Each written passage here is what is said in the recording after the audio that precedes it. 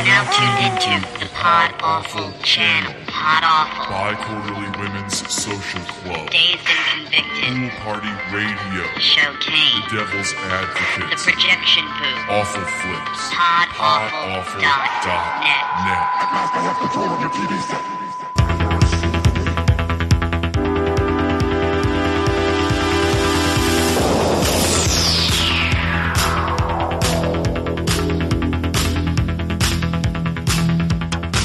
Support for the Projection Booth podcast comes from Stitcher Smart Radio. Now podcast listeners can access the latest episodes of the Projection Booth and thousands of other podcasts on the go without downloading or syncing. Stitcher instantly delivers episodes of your favorite shows to your mobile phone. Stitcher Smart Radio can be found in the iPhone and Android app stores or on the web at stitcher.com/booth. I've been accused of being a misogynist. Only by women, of course. I'm sure you realize that display models can't be sold. Order of the Board of Health. Every time I think I can get someone to trust with a little responsibility, it's never true. Every time I think I can count on someone, I get hurt. I care about power. I can't waste time beating around the bush. Position 6. Hey, baby. Oh, you look awfully nice. Howard! What on earth going on? Out of everything out of this box, you had to sell my bomb. You asshole. You dolt. You impotent jerk. You fool. You unmitigated clown. You know, not every girl gets a chance to fuck me. Will you shut up and get on with it? I'm from the Bureau of Internal Affairs. Is this your wife? Yes. I hope you won't be insulted by anything I say or do. It's because of this odor that I have. Smell it. I told you, it should have been in my underwear drawer. I don't know what could have happened to it. Honest. I want you to understand right now that I'm not a revolutionary out of any sense of altruism or love of humanity. I don't care about anybody but myself. I can see that it was all because of that vicious suck. She calls herself Madame.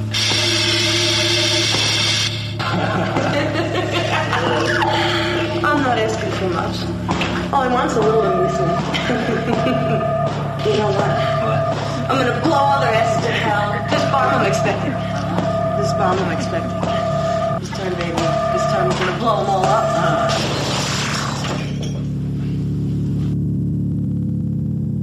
So, you like to watch? Welcome to the Projection Booth. I'm your host, Mike White. Joining me is Mr. Rob St. Mary. Now remember, the display models can't be sold. Board of Health regulations. You understand. Also with us this week is author Heather Drain. Hello. Glad to have you back, Heather. It is wonderful to be back. Thank you guys for having me. So what do you get when you mix a one-way mirror, terrorism, ball gag, sunglasses, and an explosive dildo? If you answered smoker, a duck will come down and pat you on the back. Yes, this week we are talking about Smoker, the 1983 adult film from pseudonymous director Veronica Rocket. The film stars Sharon Mitchell as Madame Suque, or Suque, a terrorist who creates a bomb in the shape of a dildo. The weapon of erotic destruction is mistakenly sold by Freddy, played by Ron Jeremy, to an innocent woman, Sophie. Also along for the ride, in many senses of the term, is the man in sunglasses, John Leslie, and a cross-dressing voyeur, Howard, David Christopher, who watches the fun in his next-door neighbor's apartment through a large one-way mirror. If that sounds a little complicated, that's because it is, but we'll sort it all out on another episode of The Projection Booth.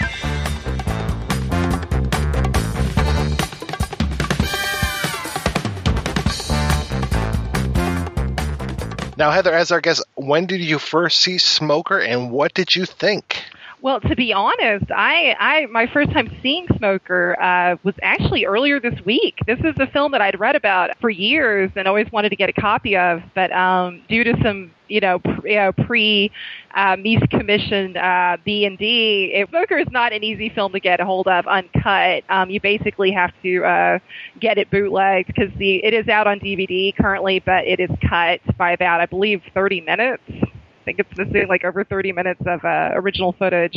And I refuse to support, I don't know, you always want to get like the uncut copy of films. You don't really want to support censorship, these companies. So this is my first week and I loved it.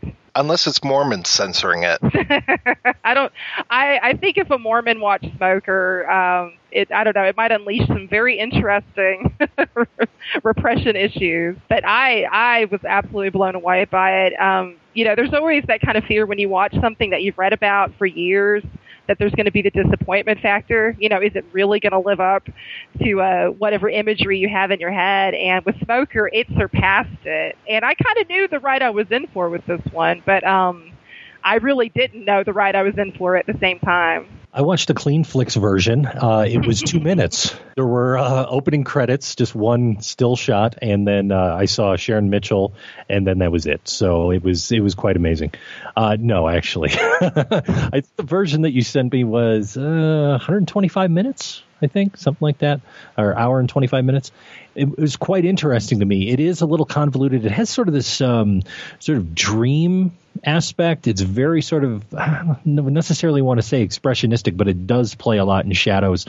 And I think that there are several places in here where it is referencing other films. And one specifically that I thought of was Rear Window, in terms of at least one scene. And there's a lot in this film related to voyeurism. I would say that this film is more about the voyeurism than it is about anything else. I find that there are so many neat themes that are going on through this that it really kind of grabbed me when I first saw it. And kind of like you, Heather, this was one that I read about a while ago. I read about this in Susie Bright's The Erotic Screen, and we'll be talking to her a little bit later as far as how this kind of made it into her book. I don't want to say she was very critical of films in her book, but as a writer writing about adult films, she had seen so many. And when it comes to people asking her what are some of your favorite films, this one is near the top or at the top of her list, which I was like, okay, well, why is that? And I tracked down a copy and I was like, okay, yeah. And then also she had mentioned that Veronica Rocket had worked on some of the Steven Sayedian films, Bryn Stream films, and it's like, okay, if there's a connection to that, I want to check this out because I'm a big fan of his work and I wanted to know more about Veronica Rocket. And I could definitely see that influence as I was watching Smoker. Oh, absolutely. Well, it's funny because the very first image you see in Smoker is, Eric Edwards and Sharon Mitchell on the floor, and it's that great black and white checkered board floor. And, of course, black and white patterns come up a lot in Steven I always say Sayedian. I don't even know where I heard his name pronounced, but yeah, I'm fine with whatever because it's one of those names that I've only read and have never actually heard, at least not from his mouth. Right. Well, and I know in the introduction to him and the L'Étrange Festival, I think the guy says Sayedian, so I'll stick with that. But, Steven's work uses a lot of kind of stark black and white patterns in there. And so I immediately thought that, particularly that scene in Night Dream with the masked man enters the bathroom with Dorothy LeMay by herself. And, there's lots of great shadows in that. And you see, as Rob mentioned, lots of great shadow play and light play all throughout the film. So it's definitely, there's a lot of really big differences, though, between this film and Steven's work. Namely, the thing that kicked my ass with this one was the use of audio, because music is something that permeates all of Sayedian's films, almost from, scene to scene to scene, where other than the title screens, actual music doesn't pop up in Smoker until like the 33-minute mark, which I thought was a really interesting move. That's very unusual, especially in erotica. One is great, too, to see the opening credits and that Sharon Mitchell was singing the songs in the film, too. I was like, oh, that's kind of a nice touch. Oh, I know. Yeah, she's got a great voice. It's funny. I always wondered if that was her singing for real in Susie Superstar, and I guess it was. So, Miss Sharon Mitchell, we call her Miss for many reasons. But yeah, just the audio, and we can go more into that in a bit with some of the specific scenes. But just, there's lots of white noise used and lots of weird kind of sound effects. It almost reminded me a lot of the early work of Eister, Zendo, and Botten, some of Boyd Rice's, the Non stuff. Also, there was a band called Premature Ejaculation, Roz Williams from Christian Death, his band. It reminded me a lot of that, really kind of early. There's one scene in particular that has almost an industrial feel, and I thought that was really striking. It's not the sexiest choice at all for audio, but I love it for it.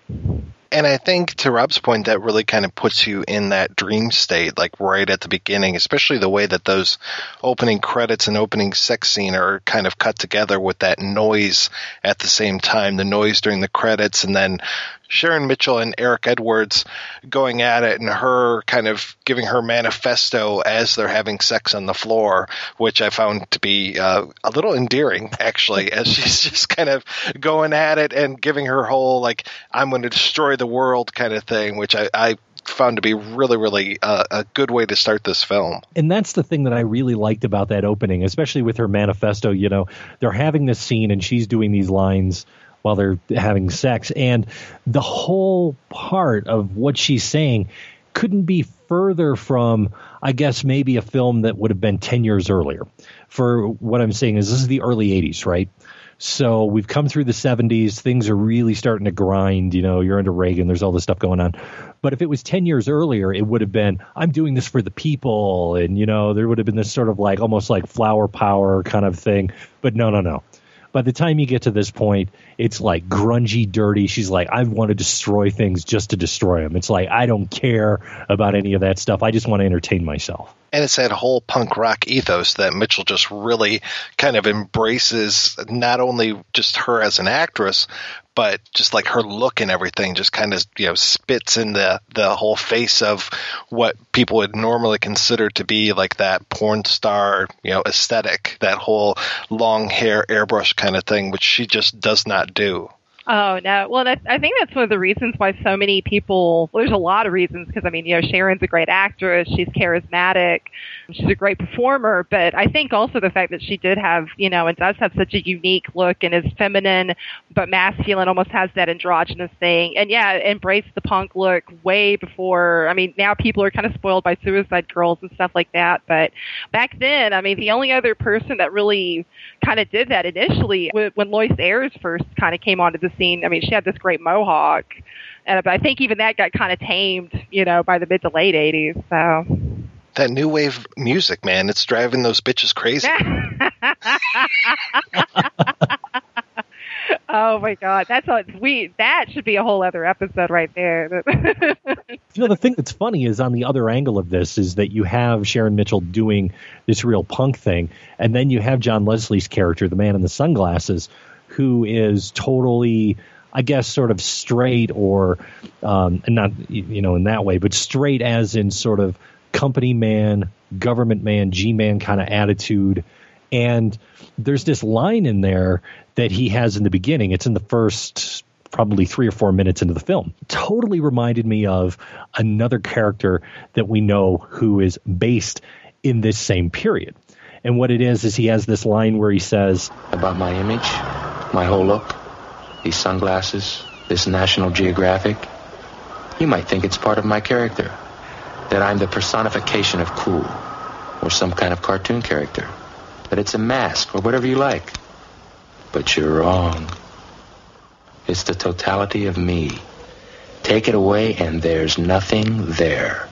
And I go, what does that sound like? It's Patrick Bateman. It's almost verbatim if you take the line that he says against the line in American Psycho, where he analyzes himself and says, there is an idea of a Patrick Bateman, some kind of abstraction, but there is no real me, only an entity, something illusory. And though I can hide my cold gaze and you can shake my hand and feel flesh gripping yours, and maybe you can even sense our lifestyles are probably comparable.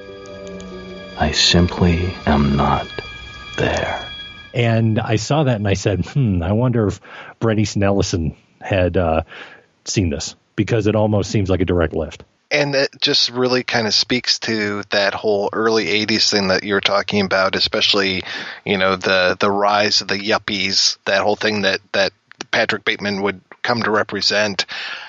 He is really that kind of a character, and I love him later on in the film when he's talking about his appeal to women, and especially because of his scent. There are some lines in the film that just really get to me, and just so unusual and well written, and then sometimes unusually delivered, like the line about Ron Jeremy, the line from Ron Jeremy where he says, not every girl gets a chance to fuck me. I also like the line that he has about... Now look, you make me feel good and I'll remember. You make me feel bad, I'll remember that too. But don't worry, I'll keep you posted on how I feel.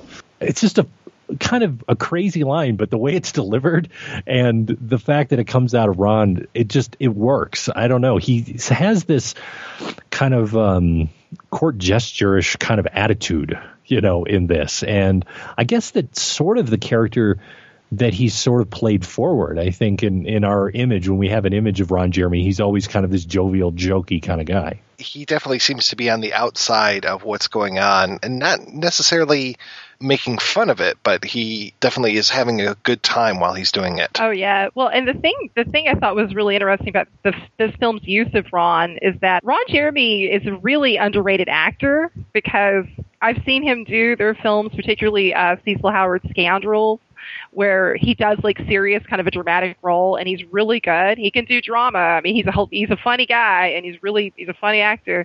But he can do drama well, but he can also do sinister really well. And like another Cecil Howard film, Firestorm 2, I mean, he's completely creepy in that, and he's very believably creepy. And so Smoker kind of in a way, like his whole scene with, I think it's Troy Lane's character, Angie, like the first bondage scene you see where she's tied up and it's him and Eric. Like, he's totally kind of creepy, still kind of court jestery, but he starts getting kind of into the sleazy, rapey, territory of that. And Ron's almost kind of like the perfect actor for that, because he's funny and likable, but he's also, there's an edge, there's like kind of a sleazy, creepy undercurrent that he can bring too. I would be remiss if I didn't bring up his turns in the Troma films, because in Toxic Avenger 4, he plays the mayor of Tromaville. And while he's good in that role, I really think that if you're going to look at the stuff that he's done with Lloyd in the Troma folks, it is his role as Will Keenan's father, Casey's father in Terra Firma, where he is sort of gives this great sort of, as we were saying, kind of court gestury but creepy performance at the same time, and it's really worth going back to check out if you haven't had a chance to see it. And this is early 80s Ron, so he doesn't really have that whole hedgehog look going on at this point. He's actually still very handsome at this point, to me anyway. And this is like 1 year prior to him being the karate master in Raw Talent. So he's really kind of at the top of his game, for me anyway, in this kind of era. So it was nice to see him show up. And, you're talking about him kind of being underused as an actor sometimes. In this, he's almost underused as a porn star, because he has sex a few times, but it's not a typical porn movie where it's just like, okay, we're going to stop everything right now and focus in on the size of these guys' cocks or anything. It's just like, the sex is, I don't know, I don't want to say a torture device, because she seems to be having a good time, but it's more of a way to move the plot along, which is what we've talked about before as far as these earlier era films. What we enjoy about them is that the sex is so integrated into the work, instead of just being like okay, start the sex scene, cut, now a few lines of dialogue, back into the sex. But not only that, but I think also within this film, it's not just one type of thing. And what I mean is that when you look at a lot of adult films, it's like, okay, here's your twosome, here's your threesome, here's a solo scene or whatever, and then, you get 4 of those and you're done. This, it's broad. I mean, you have solo this happening during that. You have, at least two really heavy bondage scenes that, as you were talking about, Heather, had the axe probably taken to them in the cut version. That there's all of this broad range of stuff in it when it comes to sexual expression, which is really interesting to me. And once again, we were talking about how it's not so, I would say it's not so pop shot focused either, where it's like, oh, we got to get the guy off and then we're done. We're on to the next scene. It doesn't even seem to be that related either. Well, I want to say after we've got that initial sex scene, one of the next scenes that we have as far as intercourse goes is the two women in the other apartment, and then the Howard's apartment, the David Christopher character, him, I don't think he's dressed up in that one yet, but he's pleasuring himself while he's watching these two women go at it behind this large one-way mirror. And as the film goes on, he is continuously kind of upping the ante on his side of the mirror, where he sneaks over into the other apartment and gets some of the woman's clothes. He's dressing up. He's manipulating himself while that's going on. And there's a lot of shots where you don't even see what's going on the other side of the mirror, because it's him reflected back to him kind of going at it, which is, you don't even see generally a whole lot of masturbation when it comes to adult films. It's more the interaction. So it's kind of nice to see him doing this solo act on one side of the mirror while there's other acts going on the other side. Or if you do, and it's a quote-unquote straight film, it's a woman. It's never... No.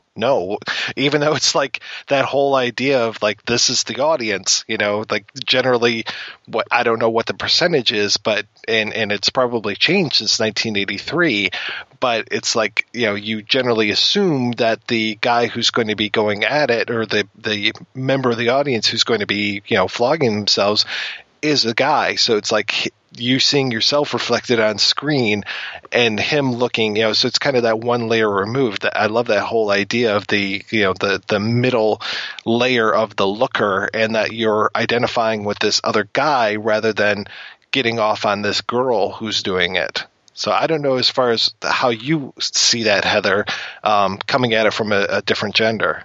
Well, the thing I thought was really fascinating with how David Christopher's solo scenes were presented is that, particularly in that first one with the, where he's watching the two girls, is that versus angles and compositions, his scenes almost shot more sensually. You have kind of nicer, more moody lighting.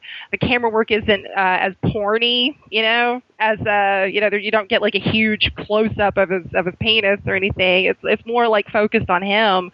Where when it cuts to the girls, there's this really aggressive close up of insertion with the explosive, perhaps the smoker of the title. I don't know, the dildo, and it's a really kind of ugly shot, composition wise. It's not very sexy. It's just very yep, it's in there, But then it cuts back to him, and you see half his reflection, and he's just moving. And I thought that was sort of interesting, because it's presumably the main audience that adult films were geared towards, was and still in a lot of ways is men. And most guys are probably going to be they're not going to see some guy spanking it, especially as aggressively as Howard does. So I thought that was a really kind of cool, bold move. And I thought it was fascinating that I think in some ways Howard's scenes is the sexier. I don't know if that was intentional. Perhaps it was. I think probably everything in this film was intentional. I don't need to see that on the screen. All I need to do is look down. Now you know how it feels to be a woman, dude. The whole use of the mirror, I really, really loved. I love that kind of thing anyways. And you don't always see that too much. Bradley Metzger's a filmmaker that tends to use mirror images in almost everything he does, and that's always really interesting. There's one shot that I absolutely just loved where he's watching. It's when John Leslie's, the man in the sunglasses, is in the apartment next door with the neighbor, who I believe his name is Angie. I think it's Diana Sloan. And they're having sex. And at one point, you have the shot of Howard, looking through the mirror. You see half of his reflection in the mirror part of it. And you can see them having sex and looking at themselves in the mirror. It's like you have this whole double reflection image sex thing going on. And it's such a cool scene. And then there's even one part where Howard is being spied on, so you have yet even another level going on to that later on. So it's it's so nice that we have that, and that you get it's a great set. This whole idea of having these two apartments, side by side, and actually going outside of the apartment and seeing, we have that scene at the beginning with the man in the sunglasses, which is outside, natural lighting and all that, but which is very rare to have in an adult film. And then in this, I know that it's all probably being shot on a set as far as the facade of the apartment. But again, we're outside of the apartments, and it's nice to see, especially when the camera is going from one side to the other, or we're outside and looking down as the neighbors are coming out of the apartment, the front of the apartment. So it's just such a nice way to have all of this set up and to see that interplay of who's in what room, not like a French farce or something where people are running back and forth in the hallway, but just that play of what's going on with these two apartments. That's where I got that Rear Window kind of idea where, they're walking by and they're looking at different things in different windows, and, the idea of voyeurism to some extent as well. And then I think to your point, Heather, the whole idea of the sound mix too, like hearing the cars outside, hearing the neon and everything, it was really nice to have that kind of sound mix to a film where most people don't even pay attention to that. Again, that just was something that I love.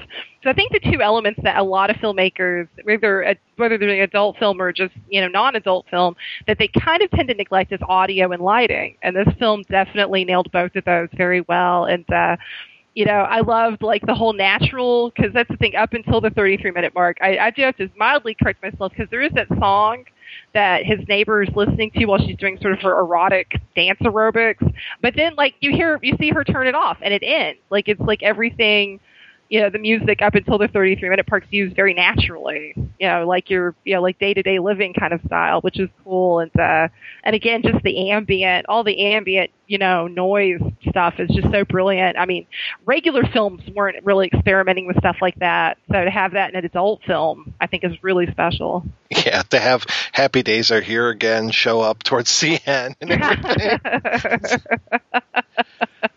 And you're right. It is just really nice to see bondage being portrayed in films. And, it's more of, I don't know, it's erotic in one sense, but it's actually being used for kind of, keeping people tied up against their will in another sense.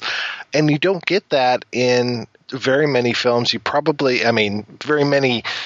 I don't want to say that this is a mainstream porn film, but it has people that you associate with quote-unquote regular porn, the faces that you think of when you think of porn films. So to have bondage inside of a film where you see, the folks that you expect, the Ron Jeremys, the Sharon Mitchells, etc., you don't get that too often. You didn't go to see, even like a movie like Taboo with Jerry Butler. It's like, I don't think there's any bondage in that, even despite the name. It's like they were playing on one taboo versus others. So, and there were so many films where it was either just shied away from or it was just chopped out. So it was good to see this uncut version of it. Well, that was one of the things that I wanted to kind of talk to you guys about related to those scenes, is that it really is, as you were saying, it's bondage, but it's not sort of that, well, I like to be tied up, so tie me up and do this stuff. It's very, as you were saying, it's to control, it's to get something out of this character. It's used almost as punishment. It's not politically nice bondage in that way. And one can understand, I guess, maybe when they started censoring in that era in the 80s, why these scenes got cut out, and was just wondering sort of what's your take on those. Do you think that that has a place, or do you think it kind of is on the line there in that way? First of all, the way that bondage was used in Smoker to me is almost kind of a throwback to, the 60s roughies, like the works of Michael Finlay and, all of those great films that definitely people were tied up and it was a power play. It's a crime thing. And Smoker's, use of bondage was definitely more of that school, except the rope work was a lot more professionally done than it was in the 60s films. I think it definitely has its place. I'm a firm believer with the arts in general. I'm anti-censorship as long as people are not getting hurt for real in a non-consensual way, if it's consenting adults, and, go for it. I don't think anybody has the right to tell you, what you can see and what you can do, as long as it's properly legal, meaning, nobody's getting killed or anything, I think it's fine. Yeah, I remember seeing years and years ago a film with Ona Z, and she was talking in it. It wasn't a documentary, it was an actual adult film, and I wish I could remember which one it was. I mean, she's only been in like 180 films, so you would think I would be able to remember. And she was talking to one of the characters about the whole idea of bondage in adult film, and that at one point it just became kind of forbidden. I don't know if it was actually outlawed or if it was just kind of one of these bylines that people live by, at least in that kind of, I don't know, in the valley shot type porn movies, where you do not have sex with somebody that's tied up, whether it's consensual or not. If someone is tied up, anything that's done to them is automatically considered to be against their will. So that's generally, as far as what I understood, and maybe that's true, maybe it's not. I mean, I'm getting this dialogue from a porn film, so who knows?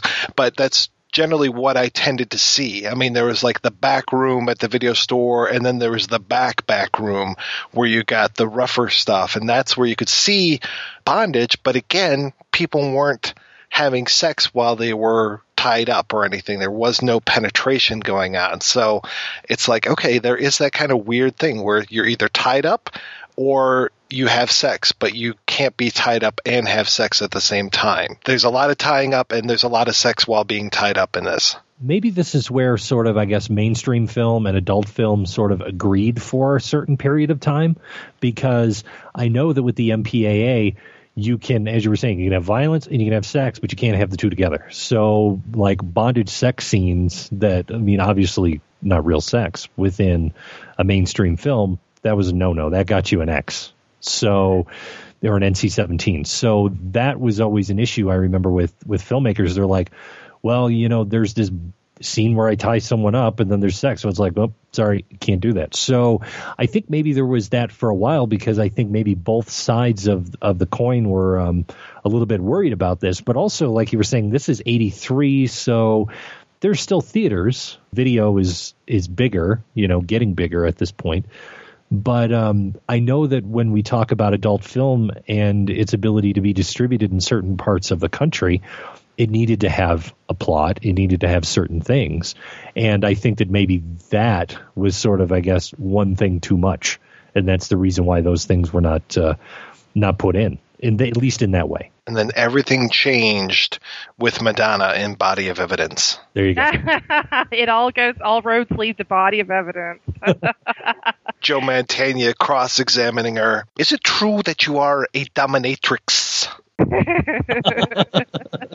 Unfortunately, I think also with the 80s, I just think it just seems like people were kind of made to feel more and more afraid of sexuality and exploring. I mean, the great thing to me about classic adult films is that, you had filmmakers that could explore different sides of the human condition, of human expression, and sex as a tool.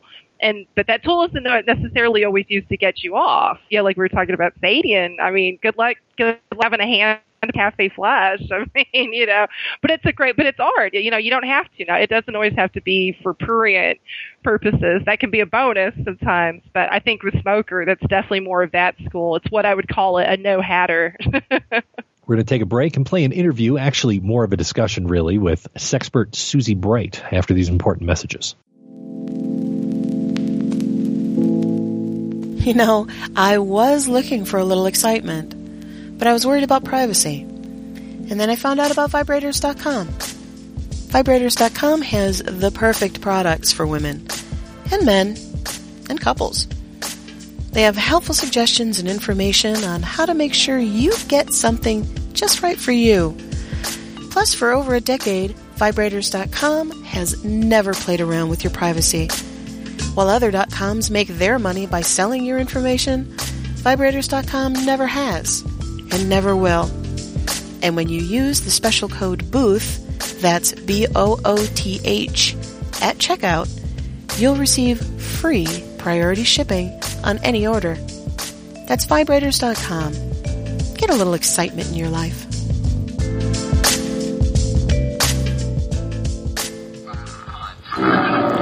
Coming to you from the Bag End Studios in Southern California, it's Vices in Teramo, 30 Minutes to Kill. A brief podcast about horror movie classics, cult favorites, and even new and unreleased movies.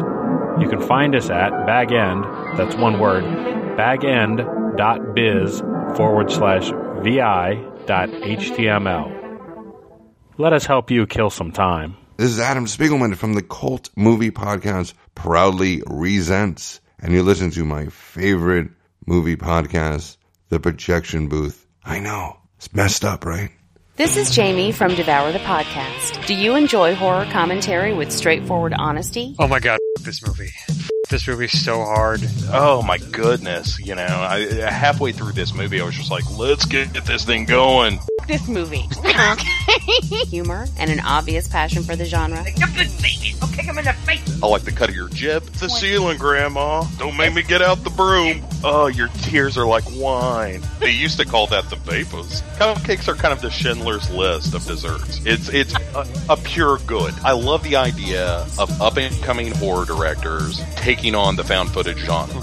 I really, really like that idea. And that's really the worst sin you can commit as far as filmmaking is concerned, is making a film that's just average. Well, that doesn't really inspire any kind of discussion, whether it's, to rip it apart or praise it. Then you should spend time with David and me. And Bo. As we discuss horror films from old classics, Deep Red, Empire of the Ants, Lisa and the Devil, The Baby, The Toxic Avenger, to new favorites, Absentia, Cabin in the Woods, The Loved Ones, Shadow of Death, VHS, The Woman. Check us out on iTunes or at devourthepodcast.blogspot.com.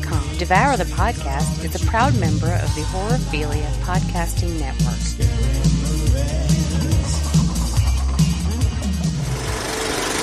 Do you have an unexpurgated copy? That's the question. Well, I can easily tell you how you'll be able to figure it out. And it's one of the cruelest post-Meese Commission cuts of all, because it really does disrupt the continuity of the movie and the admirable narrative. The scene that would have been missing was, did you see where the young blonde woman is being fucked in the mouth and the cunt by two men, and Sharon Mitchell is stroking her head and quoting Nietzsche? There's a lot of sex that I was very surprised to see, as far as the young blonde woman being tied up and being taken advantage of, which I did not think was allowed anymore. Especially she's tied up and there's some double penetration going on. Okay, you have an original copy then, if you watch that. You're okay. It all. Yeah, you're there. All right, good. Yeah, because it didn't feel like there were things missing, where, now sometimes you watch things and it's like, this doesn't make a whole lot of sense why this is going on. Yeah. Exactly. Though I'm still curious as far as Sharon Mitchell as the head terrorist kind of person, Madame Suque. Isn't it great how this film makes more sense than ever? I mean, when the movie was made, there was very little sense of the word terrorist. It was still sort of an unusual word. I mean, it wasn't something... It was the pre-9/11 era, and now it seems like ripped from the headlines. Yes, her little terrorist cell with her and her lover guy and Ron Jeremy as the flunky. Exactly. He makes such a great flunky. I'm trying to figure out, though, what she's rebelling against, other than, the old Marlon Brando, what do you got? But I'm not sure what her plot is. I think her plot is very much like a Valerie Solana Scum Manifesto. That the world is a bore. Fuck it. The staid, the square, the banal, it all calls for a kind of a punk rock uprising. And those who act, I think it's a mishmash. You could tell that the filmmakers, who went by the pseudonym of Veronica Rocket, but it was two people, Michael Constant and Ruben Masters, who's a woman, but her name sounds very masculine, Ruben, and Michael were the double-headed geniuses behind it. And they were reading everything from Ayn Rand to Baudelaire to Walt Whitman. I mean, they had so many inspirations. And, they were the art directors on Cafe Flesh. They were art directing Night Dreams. They had all this background in a kind of a new wave cinema movement that made them want to destroy what was comfortable. I mean, asking them what Madame Suque's point of view was is like asking Divine in Pink Flamingos, what drives her to this madness, this sickness. I think they had a lot in common with John Waters in terms of this is what it means to be anti-establishment right now. And they were. Within the porn industry, this film was rejected for distribution over and over and over again. It's a miracle it made it onto theatrical streams and was released commercially. A gay distributor, the guy behind Platinum Pictures, said, I'll do it. I'll do it. What the hell? Yes, it flies in the face of everything. And at that time, what was upsetting to them, which maybe in today's light doesn't seem that unusual, was the scene where David Christopher puts on the blue, silky teddy he finds next door in the apartment of the woman he's spying on, and he puts it on and masturbates and is her, thinks of her, embodies her. That little, very poetic, very authentic, natural bit of cross-dressing just sent conventional audiences and distributors out of their minds. They couldn't believe it. And I may have told you this before. I saw this movie for the first time in a Pussycat Theater on Market Street. So, big screen, so amazing. It just kills me because that's how films like this were meant to be seen. And when David Christopher pulled over the blue silk chemise, and you know how he's shot through that room and you see the neon light flashing, and it really captures that kind of tenement New York lighting that we think of when we think of West Side Story. And when he started getting off and talking to himself and stroking himself in the negligee, several men in the theater who were sitting around me just got up and walked out. I even heard a gasp. I could imagine someone gasping in the theater. Meanwhile, I was practically in tears. I thought it was so beautiful, so sexy, so, on one hand, really dirty. What this guy is doing, it's clandestine. He's spying on her. He's just a total jack-off hound. He's one dirty guy. On the other hand, he's beautiful. He's ecstatic. I mean, he's poetry in motion. The way they were able to take those two characteristics in this film, that it was high art, but that it was rude, in your face, this is what people do when they get off, the way they married those two sensibilities, I think is, how often do you get to see that? Rare.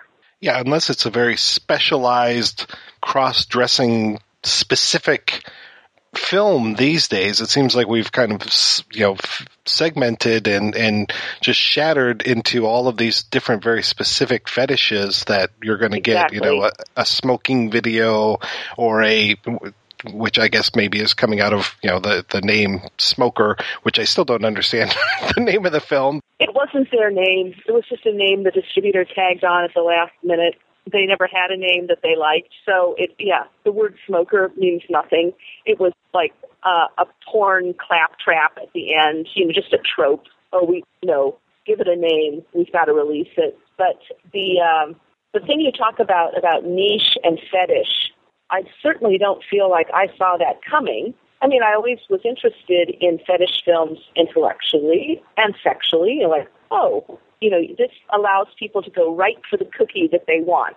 But it was really the technological revolution that got people so interested in drill down to precisely the hashtag of sex that you like.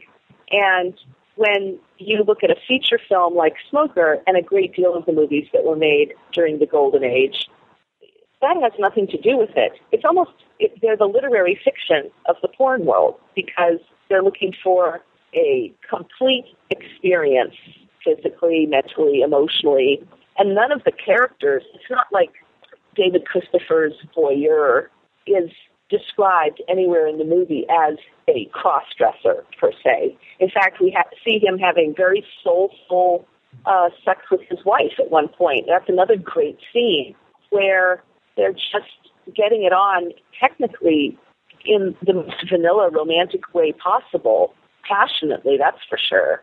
But it doesn't have anything to do with what we've seen him beating off to earlier. It's just another aspect of him, which made him so much more human. I mean, most of us, that's what our sexuality really does look like. We all have our little nooks and corners, but there's more than one side to us sexually. I mean, speaking for myself.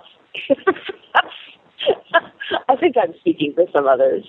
I have to say, I love the scene with the David Christopher character, Howard, eating his Jell-O while John Leslie, as the man in sunglasses, is having his way with David Christopher's wife there in the kitchen. Joanna Storm. Mm-hmm. What a bizarre cuckolding type scene that really isn't kind of, it's not necessarily a punishment to the husband, but she really has no kind of qualms about having sex in front of him, and just the power of the man in sunglasses, especially his line about, he has that particular smell.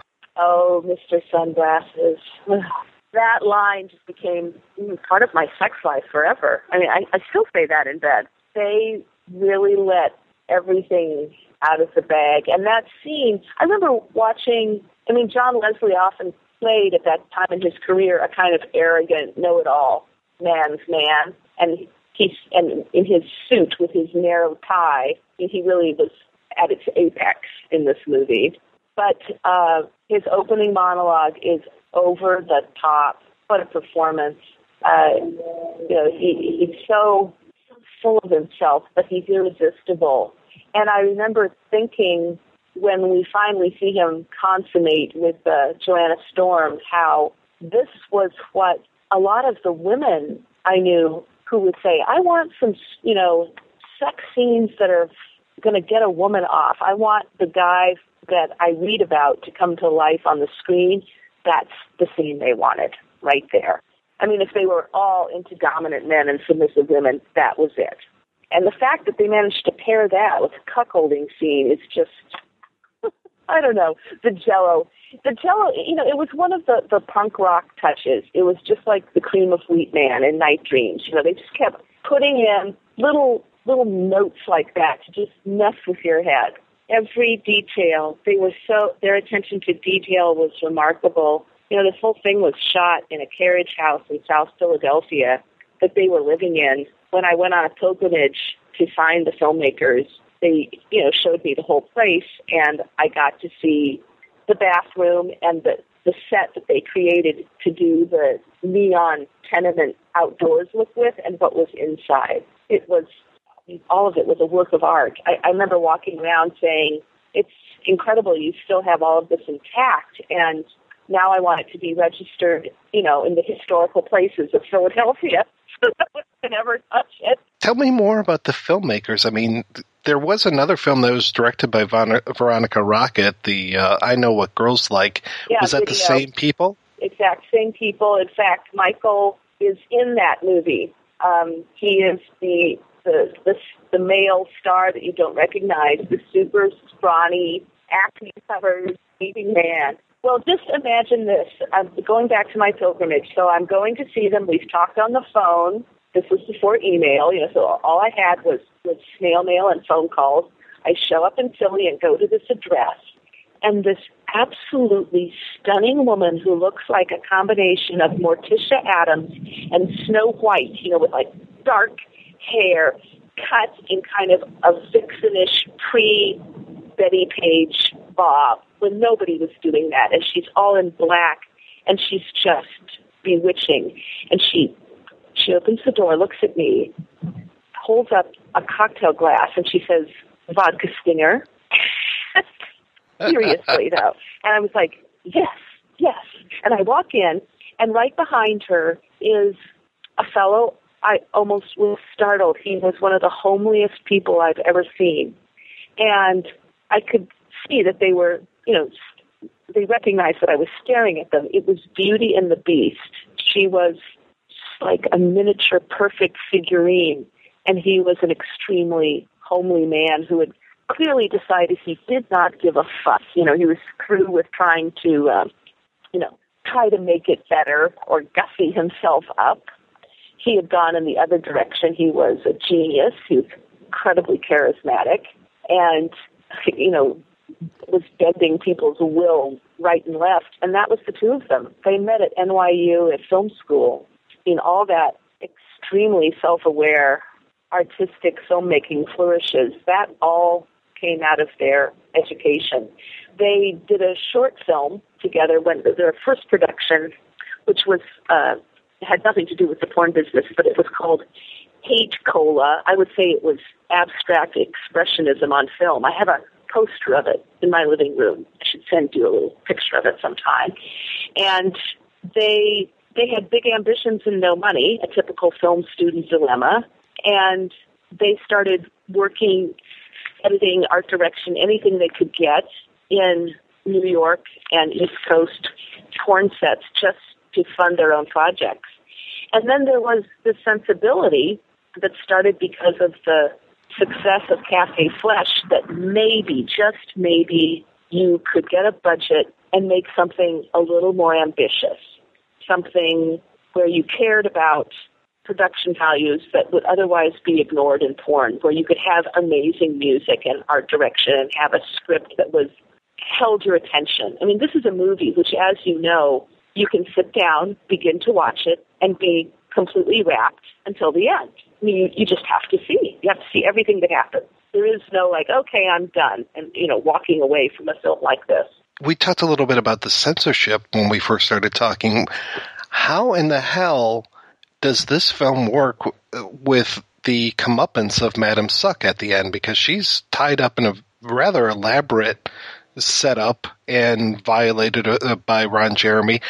How does that show at all, or do we just cut before that scene even happens? Well, two things. One is, as you're describing it for your listeners, it all sounds rather grim, but that scene plays like a farce. I mean, it's funny. It's totally funny. I mean, Sharon Mitchell is just in a rage, and she's dressed like Little Bo Peep, and she looks great, and she has been such an arrogant prick for the entire movie, ruining lives.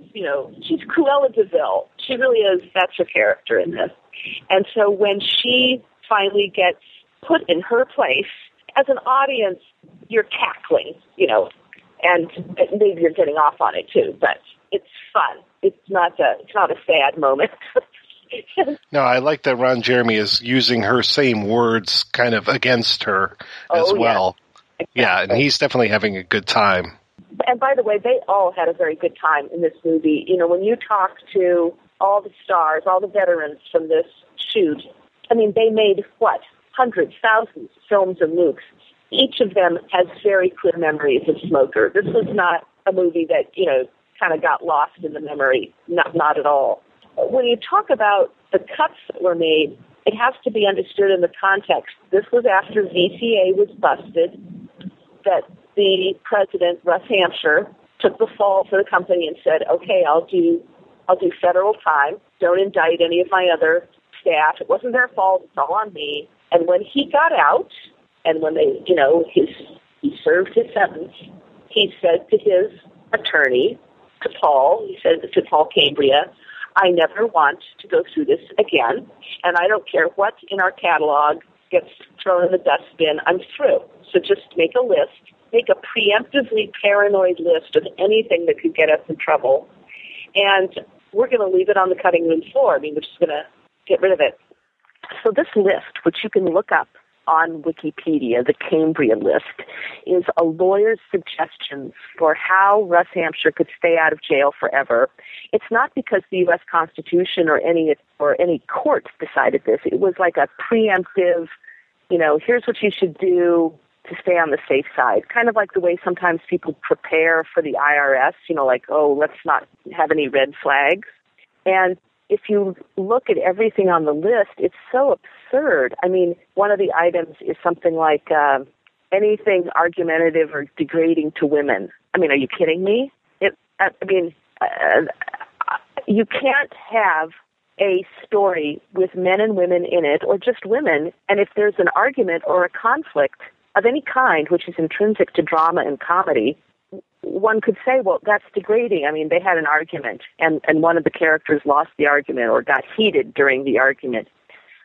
what it meant was that VCA took their film stock and everything that had deep, dramatic, or comedic content was cut in ways where the continuity was irrelevant. And at the time, some of the senior editors pleaded with Hampshire and said, one day the Criterion Collection is going to call and say they want a copy of this. I mean, this has historic and artistic value. And the answer was always the same. It's just porn. Do you realize what this company has been through? Cut it, get rid of it. If it doesn't make any sense anymore, pull it. It doesn't matter. So it was treated, this is interesting because I bet you're aware of this too. You know how so many silent films were destroyed during the silent era, and a lot of people are crying about it now. Oh, how could they do that? Why didn't they realize how valuable it was? Well, the same thing happened in the 80s and 90s, and it's just that not enough people give a fuck yet. But the exact same thing happened. Great work destroyed. And so the editions that are out there are either pirated, mangled. Nobody gave a damn about whether you could tell why Madame Suque was getting a comeuppance or what the ending of the movie was. They didn't care. They didn't treat it like it was of value.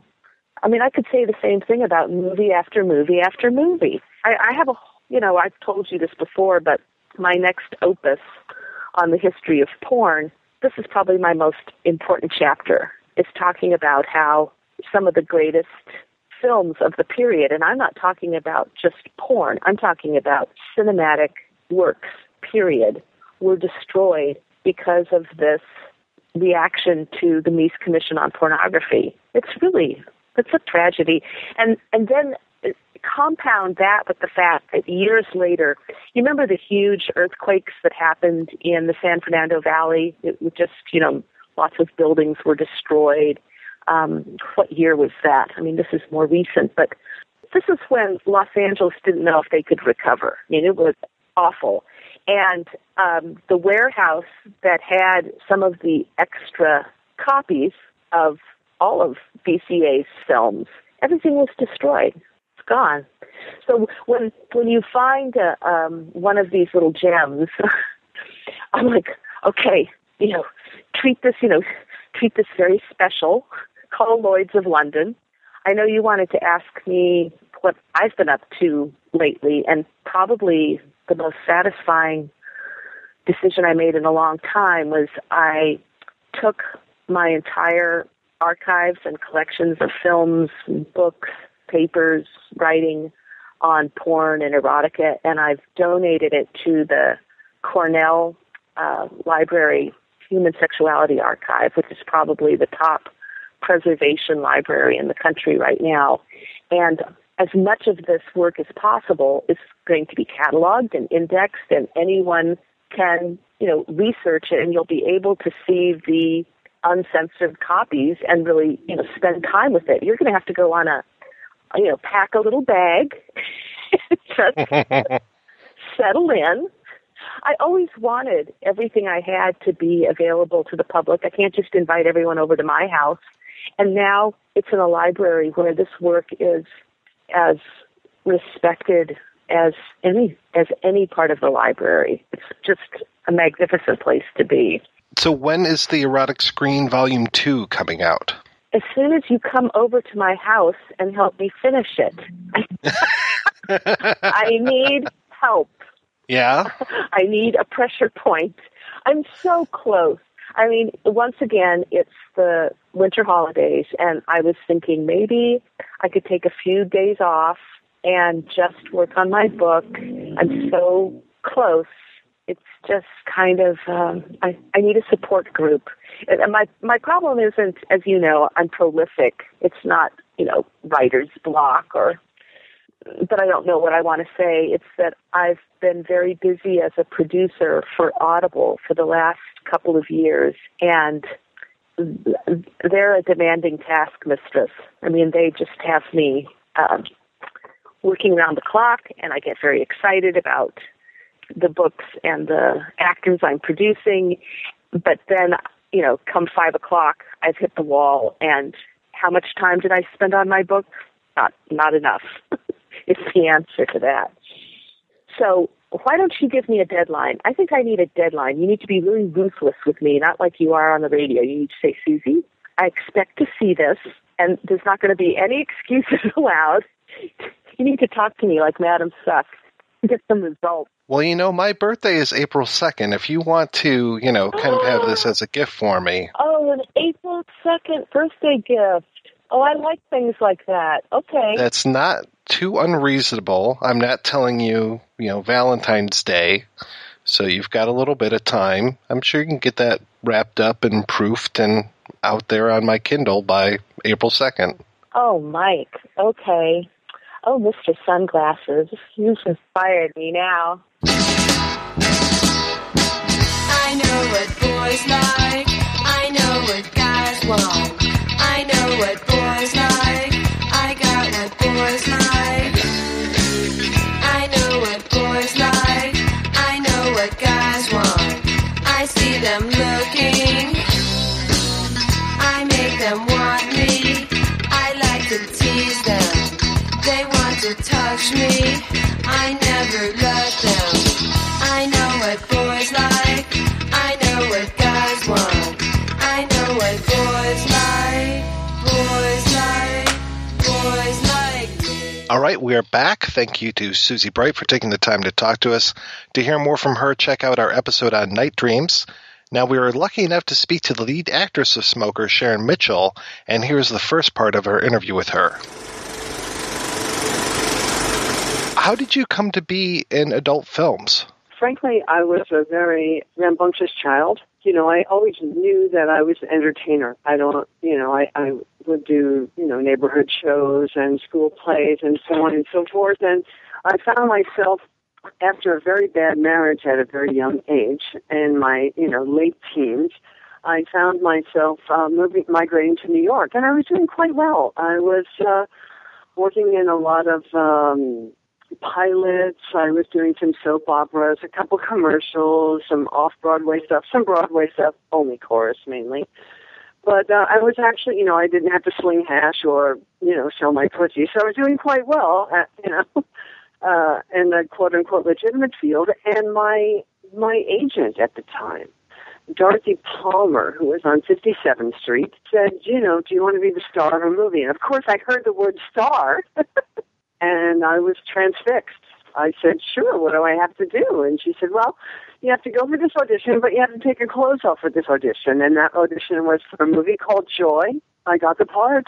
And it kind of all started from there. From there, I met some very interesting women, wonderful women that I'm still friends with today. One thing led to another. I still continued my career in soap operas, commercials, whatever, But I really found a great way to say fuck you to the Catholic Church and my parents at the same time, and a way to express myself. And I'm still a recovering Catholic, by the way, so. Yeah, nobody ever gets over that. Nobody ever gets over that. What do you remember about being in Smoker? I remember Ruben and Michael, who were just great folks. They were the producer and director. And they were terrific. And Ruben is now, I think, living in Jackson Hole. Michael has since passed away from HIV. And I remember a couple of things. The first thing that stands out is the location, which was Michael's dad's house on the outskirts of Philadelphia. I want to say Black Horse Pike, if that sounds familiar. Black Horse Pike. And it was a beautiful main house with a carriage house. And I mean, with the old crank where they used to put like 4 and 6 horses up and crank them up to the top and keep them on. I mean, in the loft. It was just an amazing location. And the bathtub was like it was like 8 or 9 feet long, but it was a cornball bathtub. It was just this beautiful, rustic, historical landmark home. And I just felt such a privilege to work in that location. And it really lent itself to the characters that I played, because I kind of played a dark chick and a light chick at the same time. I remember the parasol and, working with all my friends. I mean, you have to realize that back then there were only about 36 of us that were working in movies. You seem to really be kind of channeling your inner Dom when you were doing Madame Suque. Yes, yes. Madame Suque was actually based on a place that I worked for a little while called Belle de Jour in New York City. And I worked there as a dominatrix, and one of my neighbors who I was having an affair with, she turned me on to this place, and it was quite wild. It was very exclusive. Lots of politicians, corporate demagogues, people from the sheriff's department, all kinds of, celebrities. Well, actually, there were no celebrities back then. There were actual movie stars that used to frequent these types of places. And I was actually trained for 6 weeks to be a dominatrix. So I was in the middle of my training at this place in New York City, Belle de Jour, when I, had the privilege of working in this movie. So I was able to incorporate some of those skills, so to speak, to that character. Working there and sort of working on that training, I mean, like, what kind of things did they have you work on or understand when it comes to being a dom? It was so bizarre. I mean, I have to tell you, it was so fucking bizarre. First of all, you can't be a dom without being a submissive. So you really have to go through basically everything that they train you to do to someone else has to be done to you. And that includes being laced to a wall, being hung upside down, being put on the rack, being pierced, being given an enema, various types of enemas, various measurements of different drugs and wines and things like that people preferred. Diapers, golden showers, all these crazy things. I mean, you have to realize that back then this was so forbidden. It was like the thing for me to do. I just fucking loved it. I was like, who wants to work on the soap opera? Well, I can do this. It was awesome. I didn't really like being a submissive, so I had the choice being trained as a submissive and as a dominant.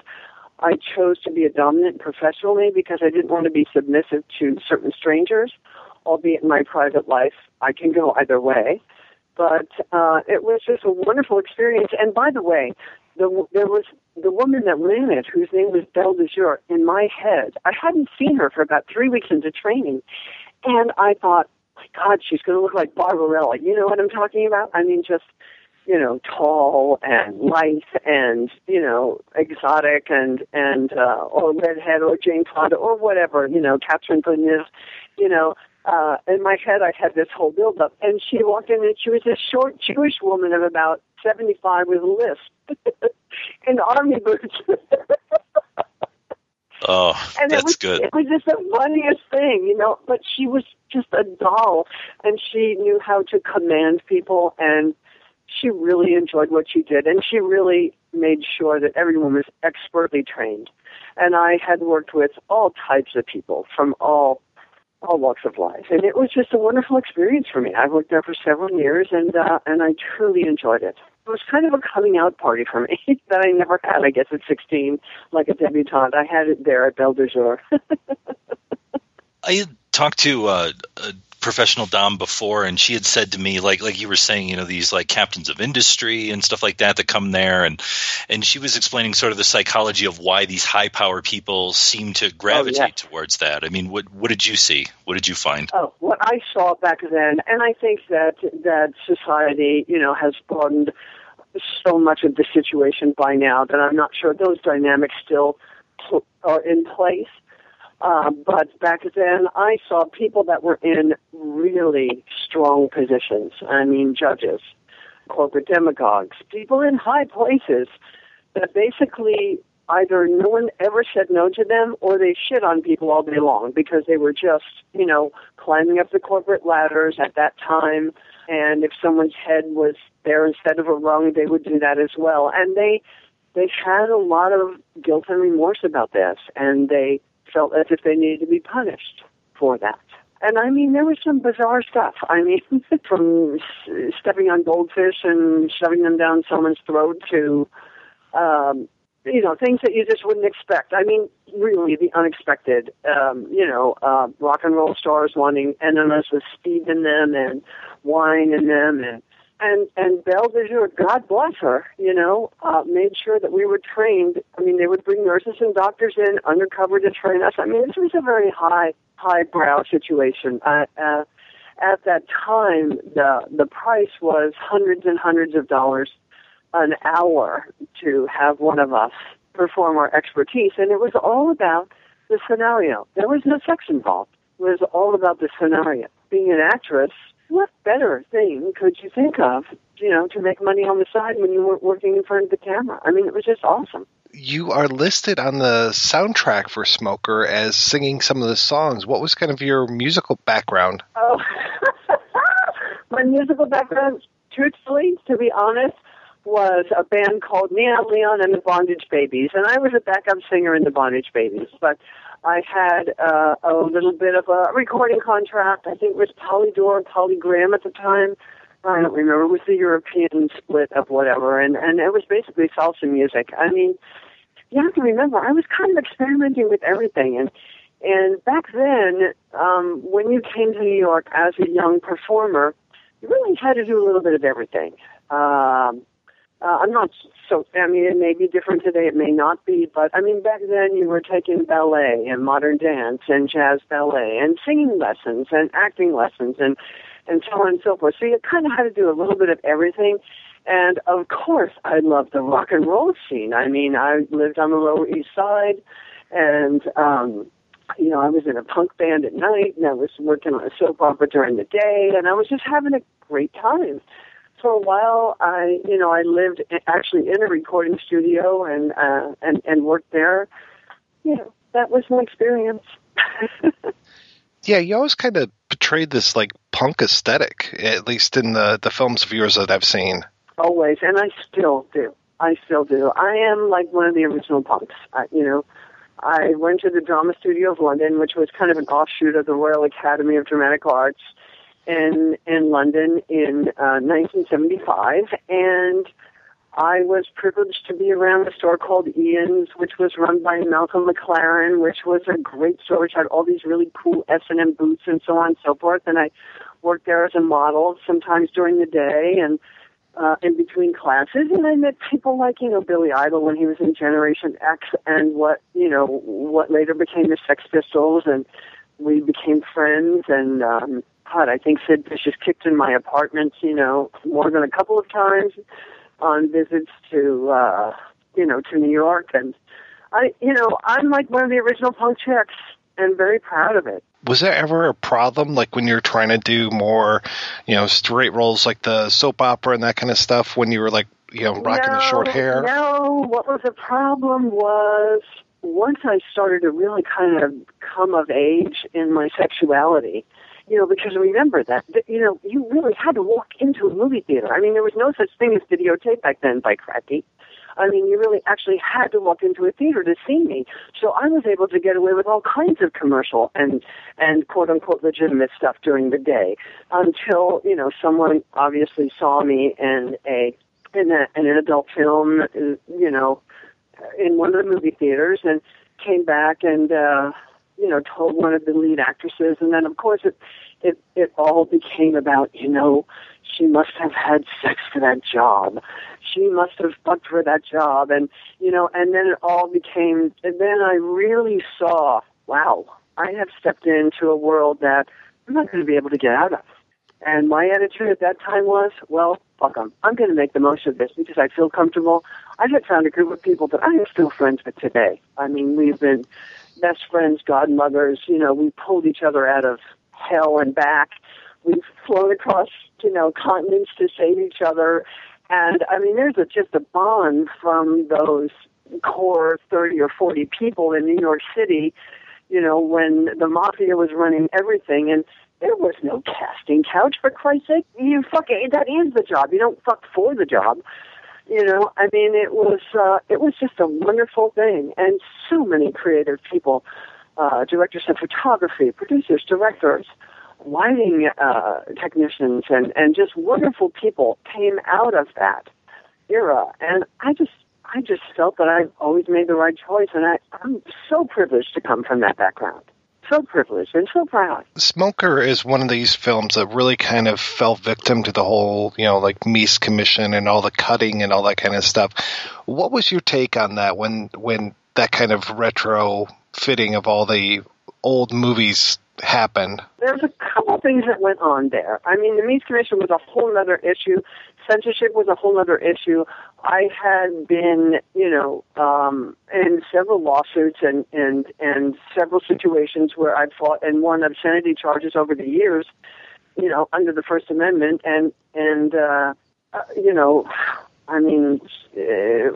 of them had to do with a burlesque situation that I was in. But you have to realize, let's really look at what was actually happening in the film industry back then. And let's go back to the Mafia, because the Mafia were great guys. We loved them dearly. They paid us very, very well.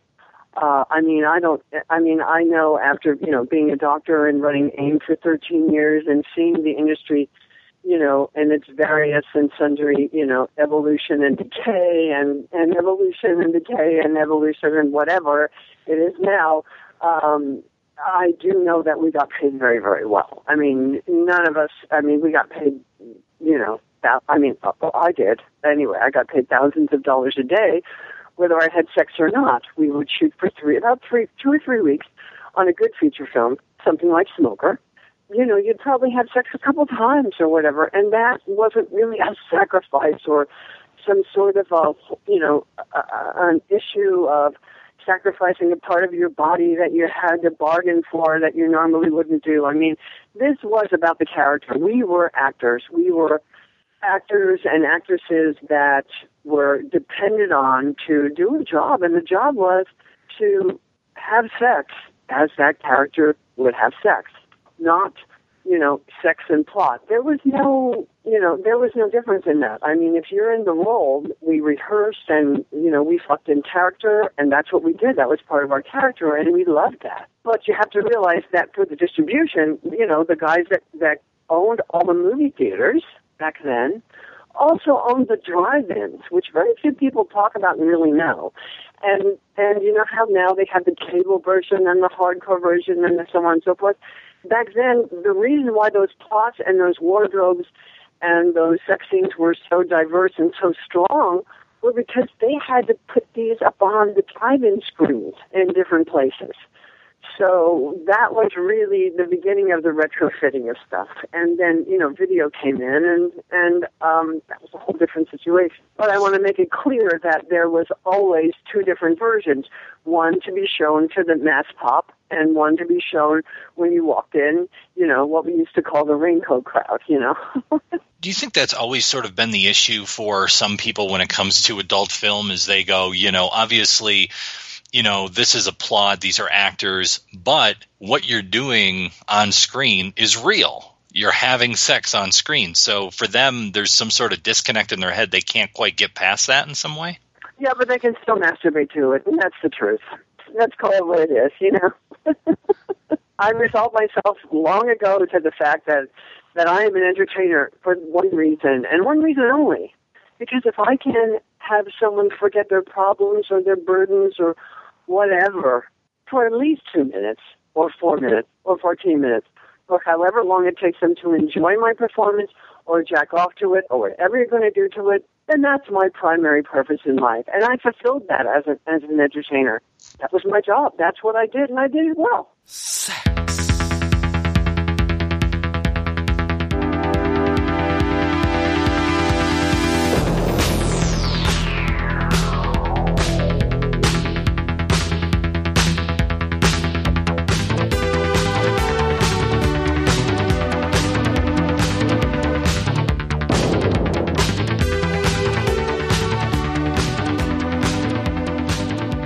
We're back. Thanks to Sharon Mitchell for taking the time to talk to us about Smoker and about her career and how she's doing now. We come to realize that she doesn't do a lot of interviews, so it was a great honor to get a chance to talk to her. And you'll hear the rest of our interview with Sharon Mitchell on our Water Power episode later this year. We were also very fortunate to talk to David Christopher, who played Howard in Smoker, and we're going to play back that interview right now. Smoker was basically an experimental, artistic kind of movie for that time. It wasn't a typical porno movie at all. The idea behind it was a couple. Do you know anything? What do you know about it? I know a little bit about Reuben and Michael, and then I mostly know kind of what happened to it afterwards, as far as the Mies and the VCA and all that kind of stuff. Yeah, I don't know. I just know the actual before it was shot, when it was shot, and what happened then. Because it was amazing. Because at the time it was a different kind of movie. It was a couple. They both did it together. They both shot it and they wrote it together. And it basically was sort of like an attempt at like a avant-garde kind of voyeuristic movie, playing a lot with genders and voyeurism and mirrors and experimental art movies where they just it wasn't your typical big lavish and porno. I think it was at the end of the film career because I had just started directing. I was one of the first actors, Ryan Jeremy, who directed video when video first came out. So I remember John Leslie really well in the movie, and I had an affair with Joanne Storm on the movie. I was supposed to be playing this guy in it was like an apartment building. The way we set up the script, we read the whole thing first, This was like a 9-day shoot or something like that. Then she set in an apartment. It was really done so different. She set in a small kind of apartment building in say an older New York tenant. And the apartment itself was sort of divided into two apartments. So one woman lived on one side of the apartment and I lived on the other. And she had a mirror, a seeing mirror that you could see the other side of the door. It was very at the time, I would say avant-garde sort of, for that kind of thing. And then I think Diane Sloan was the woman on the other end. And I was sort of maybe the janitor also for the building, so I would come up and do things and I was a voyeur. And John was a voyeur. John wore sunglasses all the time. And I was a voyeur who, loved to watch strippers and women, just like I am now. I became a pussy man from that. I have always pushed the power of pussy for the girls to have a good time and show them off. And I was doing that in that movie without really realizing it. You know what I mean? Because I was, basically one of the scenes was I was masturbating on one side of the mirror to her, to the other woman. And I think I might have been wearing something stockings, Gardabella stockings or something like that, something different. And then she was wearing something unique. It wasn't a regular picture, but it had nothing to do with bisexuality or anything like that. It was just a really kinky kind of movie without heavy whips. Kind of stuff I've been doing forever after that. And during that time, too. Because I was married to, the biggest dominatrix in the country between 1980 and 1985. Her name was Goddess Candy. She did a number of girl movies. And, the series, The House of Sin, and Tammy and Rebecca. It was a whole bunch of movies done. Avon. You ever hear the Avon series? Oh, yeah. Okay, they were experimental movies, about 20 of them, 30 of them, shot in New York. And they combined bondage, female domination, male domination, kink, wild sex, great acting, realism, and the theater. But then they would do a show where they would have the lead scene and the two lead characters in the movie reenact the scene as they were in the theater. The place, seriously, was standing room only all the time. You couldn't it was so packed for 2 years. It was packed every single day. You had to stand in the theater. This was all during the day and night. That's how popular the stuff was. Long Jean Silver was in it. I don't know if you know who she is. She was a wild, kinky thing. Annie Sprinkle. It was a whole big thing. But that was between the early 80s, right before video. That was right before video kind of stuff. Kind of hit.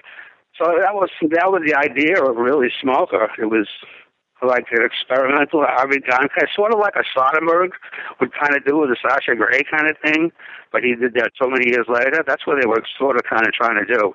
Some critics loved it, and others were petrified of it, I mean, at the time I was known as an underground kind of, even though I started as a regular actor in a PA in the 70s, I was in a lot of movies, I did millions of loops. But I had really long hair and a mustache, I would never shave it off, no matter what.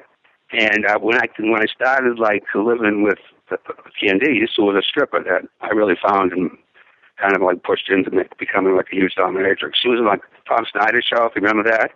She was on all kind of shows, and she had articles in Club Magazine, which I wrote a lot of them every month, to Sherry and stuff like that. So I was known to be on the fringes of the kink as a porno guy, and I got punished for it because I wasn't allowed to be in regular porno movies because they thought I was too kinky. So that's why I ended up with the AWA movies, and that's why they probably hired me for Smoker, because they had heard that I could do some different kind of, that I would do different kind of stuff, that I wouldn't just like do. And especially in those days, the camera angles were terrible.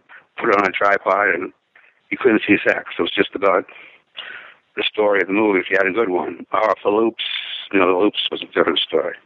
Been writing my book for 5 years. Like, still going on. I have so much shit. 4 decades, man. Just seriously. Well, I was curious. Can you tell me a little bit about how you got into the business originally? Yeah, easily. I was doing PA work, and I was going to college and getting my master's, and I was doing PA work because my friend and I both wanted to be in the film business. We wanted to be directors. And I was a teacher. I was a teacher, too. But I was going to be a teacher or a director. So we started doing a lot of PA work, and in those days, the film business wasn't divided into like porno production companies and commercial companies. Everyone did everything a lot. Like I was on a Joe Namath commercial, and they were doing some softcore kind of thing, right? It was in the same building, the same everything. And they used to do those. The businesses in those days used to make movies of what they called, I can't remember the name of what the particular genre was called, but businesses would make movies about themselves and talk about how much money they're making for their investors and stuff like that, and people did a lot of those kind of movies. Matter of fact, funny story, we would get some really tremendous, supposedly cameramen doing legit stuff, and they would come on a porno shoot, and they couldn't shoot. They were amazed they were seeing sex. Don't forget, Sexual Revolution had just been breaking out, like, this is 1977, let's say, something like that. Had just been breaking out, so things were a lot different. The whole idea, people loved to have sex then. They wanted to act really good. They thought they were going to be real actors, and they wanted to really have sex. They really cared about the acting. Hell, many in New York, because it was New York and San Francisco. L.A. was like third place. Hardly anyone shot. Sean Holmes. That was about it. Mostly it was New York and San Francisco, and now it's more of artistic cities as compared when the business went to the Valley, when all of a sudden it's, superficial, whatever it just looks like, which has been ever since. But that's why some people call the 70s the golden period of porn, because they cared really about acting, went to acting classes and schools, and no one really made it, though. Marilyn Chambers, but she was already a star. No one really, everyone mostly, I never did. I wanted to always be a director and a performer. I never cared about my acting ability, so I didn't go to acting school. But 90% of the people who were in the movie, that's why they had these big, long scripts and everything, excuse me, they went to real acting school because they wanted to cross over. They thought that was going to be a way. They thought the revolution, or sexual revolution, was going to allow Hollywood to allow them to be in regular films. That was the thinking behind it. And then from there, I got on to one shoot that Jerry Damiano had just done Deep Throat and Devil and Miss Jones, and this was a movie called Portrait. It's a famous story that's been written in a number of internet interviews, but I'll give it to you again. So I was a PA on the shoot, okay? And this is the second picture after Devil and Miss Jones. And the name of the movie is Portrait. And it stars this woman, maybe you know her, she's on the internet. Her name was Jody Maxwell. She was called the singing cocksucker from Kansas City. Because she was able to take 2 cocks in her mouth and whistle Humish that doggy in the window. Okay? So, at the time, Damiano was so big from Deep Throat and Devil and Miss Jones, and he was looked at it as sort of like an intellectual manner of showing what sexuality is all about, that he would lecture at different universities around the country, big time, like a star, Even though the FBI later went after Harry Reams and all that stuff, but at the time, him as the director, And so Jody was a student. Her father was like, I don't know, some big judge in Chicago or something. And she saw him at one of the lectures. It was a university lecture mostly. They were universities. And she told him what she could do, or whatever thing, you know, about the singing, about the being the singing cocksucker from Kansas City. And that's what she got to know. So he hired her. He hired her on the spot and made a movie about her. It was called Portrait. So I tell you, the first scene I ever, so I'm a PA. I haven't been into movies yet, okay? So Damiano calls me up a couple of days before the shoot. He goes, you know, one of the guys just canceled. I need a guy. So all of a sudden my eyes like get bright. Need a guy? Huh?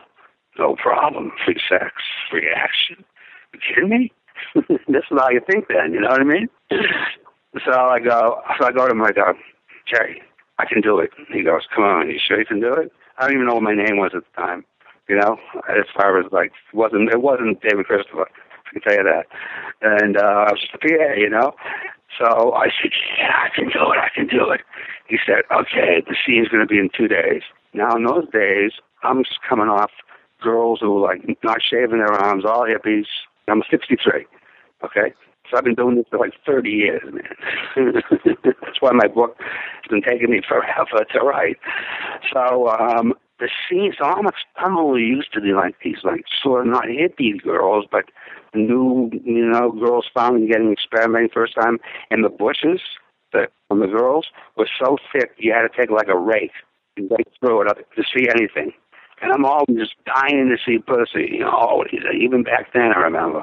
And I could never see because in the films a lot, unless you were close up, the cameras were always really long shots. They weren't like now with the close-ups, and it was like all hidden. I can see why years ago a lot of people didn't probably do oral sex because they didn't have the right hygienes, and if and the hair was so deep, and if they didn't wash it for like months, it wouldn't be too good. It's probably on the guys, too. The same thing on the guys, you know, no difference, really. You know what I mean? It's just that we live in a patriarchal world. So it works like that. So anyway, the scene calls for, he says to me, David. He didn't call me David. He called me whatever. I don't say my real name, but I go by David. He is, of course. And he says, Jody's 30 years old. I'm 22, 23, okay? First of all. I've never been to a prostitute in my life, and then I never had to. I immediately went into the age of the sexual revolution, you know. So she's sitting as a madam on a toilet, and I'm supposed to walk in and get a blowjob. Now, if you gave me that scene today, I'd run for it. I love toilet scenes. It's tremendous. My favorite thing is kinky and shit like that. But back then, I was just a kid out of college, okay? So I'm really getting nervous. It's around lunchtime. I come into the bathroom, and she starts to give me head. And she's there like with garter belt and stockings like a real woman, you know? Even though I really like strippers always, when I was 14, 15, I'd sneak into like strip theaters back in Massachusetts in the old days. They had these fairs that used to come by with tents, and they'd have burlesque. And I would like sneak under the tents. So I was always into looking at like voluptuous women up on stage stripping. I've always been a voyeur. So I thought smoker was kind of good for me. It's like a voyeur kind of picture, you know.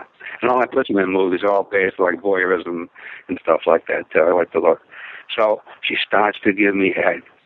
I would say within 7 seconds, maybe, with a cock as big as probably 1/3 of a hard-on, I came right away. Boom. I was so nervous, you know what I mean? It was like, all right, man, that's it. So I'm thinking to myself, wow, man, you're finished. Your career is over as a porno actor. But he came over to me, the director came over to me, Jerry, and he goes, you know, I really like you. You've done a great job as a PA for us, this and that. I'm going to give you a break. I'm going to put the scene, we're going to break for lunch, and I'm going to put the scene in another room on a regular bed, and you can do it there. And the scene happened to be, my co-star was Jamie Gillis. So I met Jamie Gillis on that particular movie, Portrait. And the rest is history, right? I came through. She did How Much Is That Dog in the Window. The Portrait never became a huge hit. Not like Devil and Miss Jones. There was like 3 of them in a row he did right before that. If you look up IMDb, Jerry Damiano, you'll probably see it, you know? Because they made so much money and they played the regular theaters. People used to line up around the blocks, couples, to go to those movies. Unheard of, but of course, nowadays. And all up to in the 70s, the people's names were on, like, the marquees, just like in Hollywood, like in the theaters. So they got to be really well known. I never forget the first time I went into a regular theater and watched my scene on the screen. And, like, my eyes bugged out because it was, like, on a huge screen, and my dick looked to be about 500 billion feet long, you know? And I was, like, freaking out. I go, wow, this is great, because I'm a voyeur, so I like to look at my shit or whatever, but still, to this day. But then it was pretty funny. And that's how I started making films. I did tons of loops, because I said I wouldn't cut my hair. And I got I got my master's and half my PhD on history, my history buff, and a movie critic, and I'm a communicator. That was my thing. My idea was to come back and teach in college when I finished my book, but I haven't finished my fucking book. Because I went through the 70s, and then I was the first, Ron Jeremy and I were the first actors who were allowed to direct, because you either had to know something about it, like nowadays they'll let any actor direct, you know? But in those days, you had to know about film. See, I took film in school. I was in New York, Adelphi. That's in NYU, right off NYU. I was a big period of like wild, new, creative movies. Movies in New York in the 70s was one of the greatest times ever. I was at the theaters all the time with these new directors like Scorsese and then the French directors or Truffaut. It was brilliant time. Coppola, it was a brilliant time to be in New York. You had the film wars, and you had the theater, and you had the tremendous new movies and new things going on. Everything was new. You know, the old ways were being shunted and thrown away. Unfortunately, Tea Parties brought them all back, but, you know, for a while there, it was pretty cool. And then Ron Jeremy and I we were the first to have to direct. I did a picture called Secluded Passion. It was my first one. It starred Kelly Nichols. She was the biggest star at the time. And basically back then, even I was playing along with transforming gender duties. Let's say a male is supposed to be this way and a female is supposed to be this way. This story was about me, and I played the part of a male stripper who stripped for women. I did the reverse. I reversed the typical woman stripping story, and I did it as a male. And it had a big New York cast, and it came out on Video Home Library. And from there, I did a whole bunch of one of the first guys, probably the first, along with the Doc Brothers. I did the black girl, white guy pictures. I did like 15 of them in New York.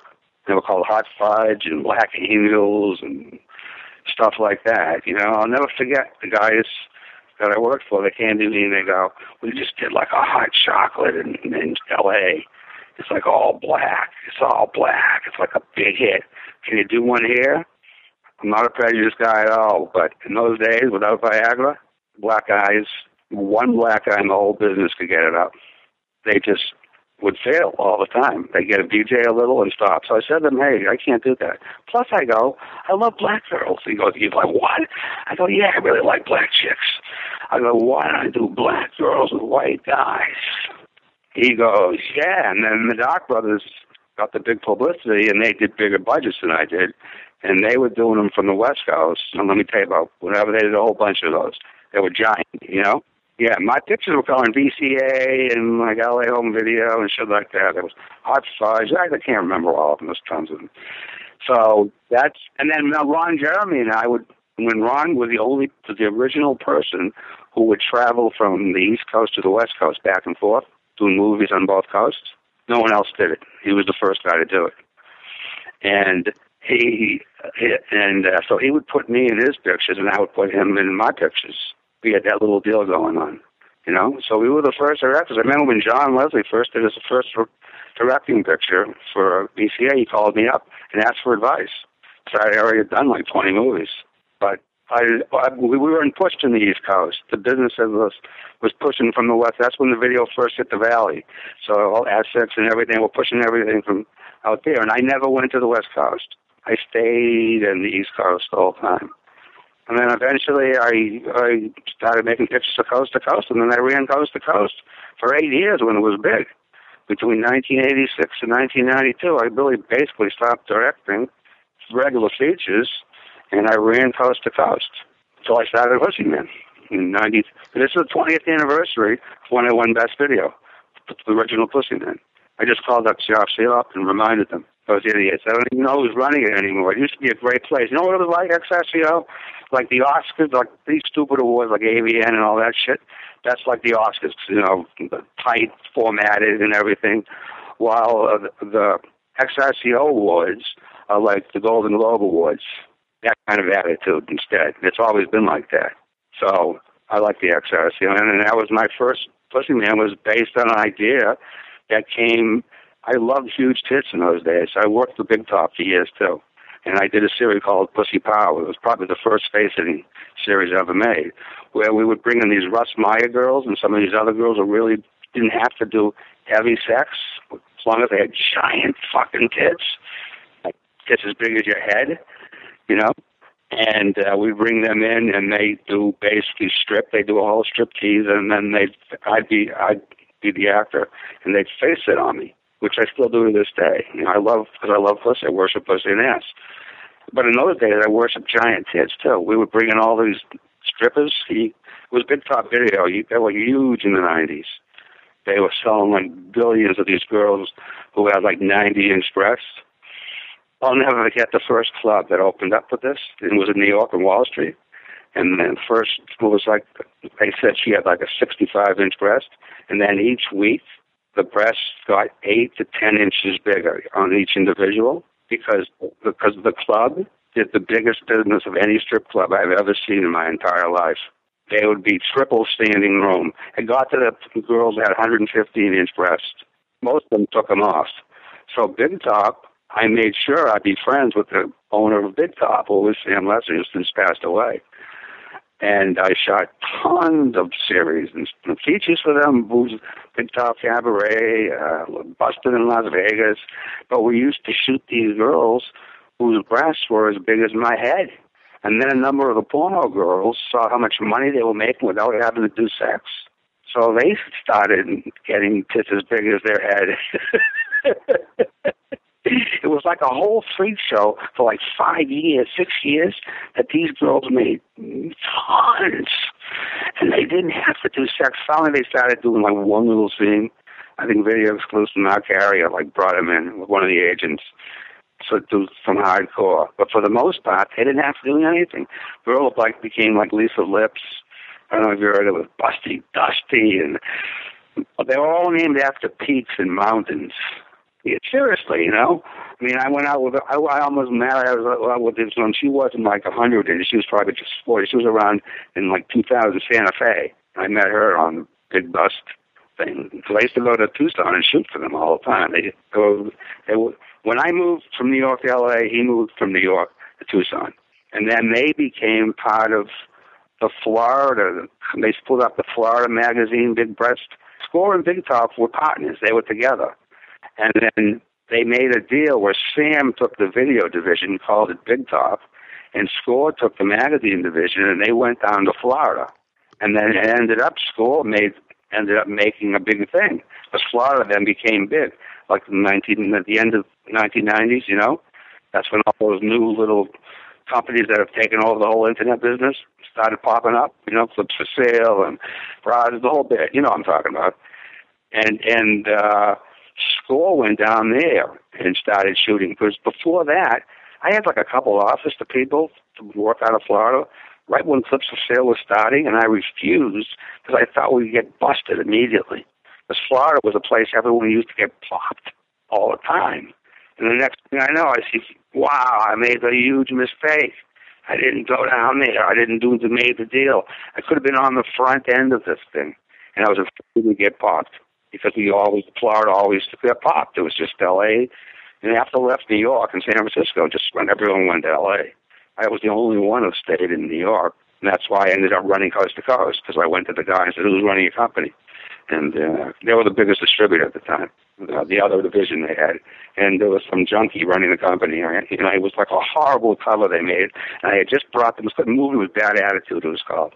And I had just brought them, like, big contractor from, like, Penthouse or Weaver and this and that. And they made it look, like, horrible, I said, listen, I just got married, too.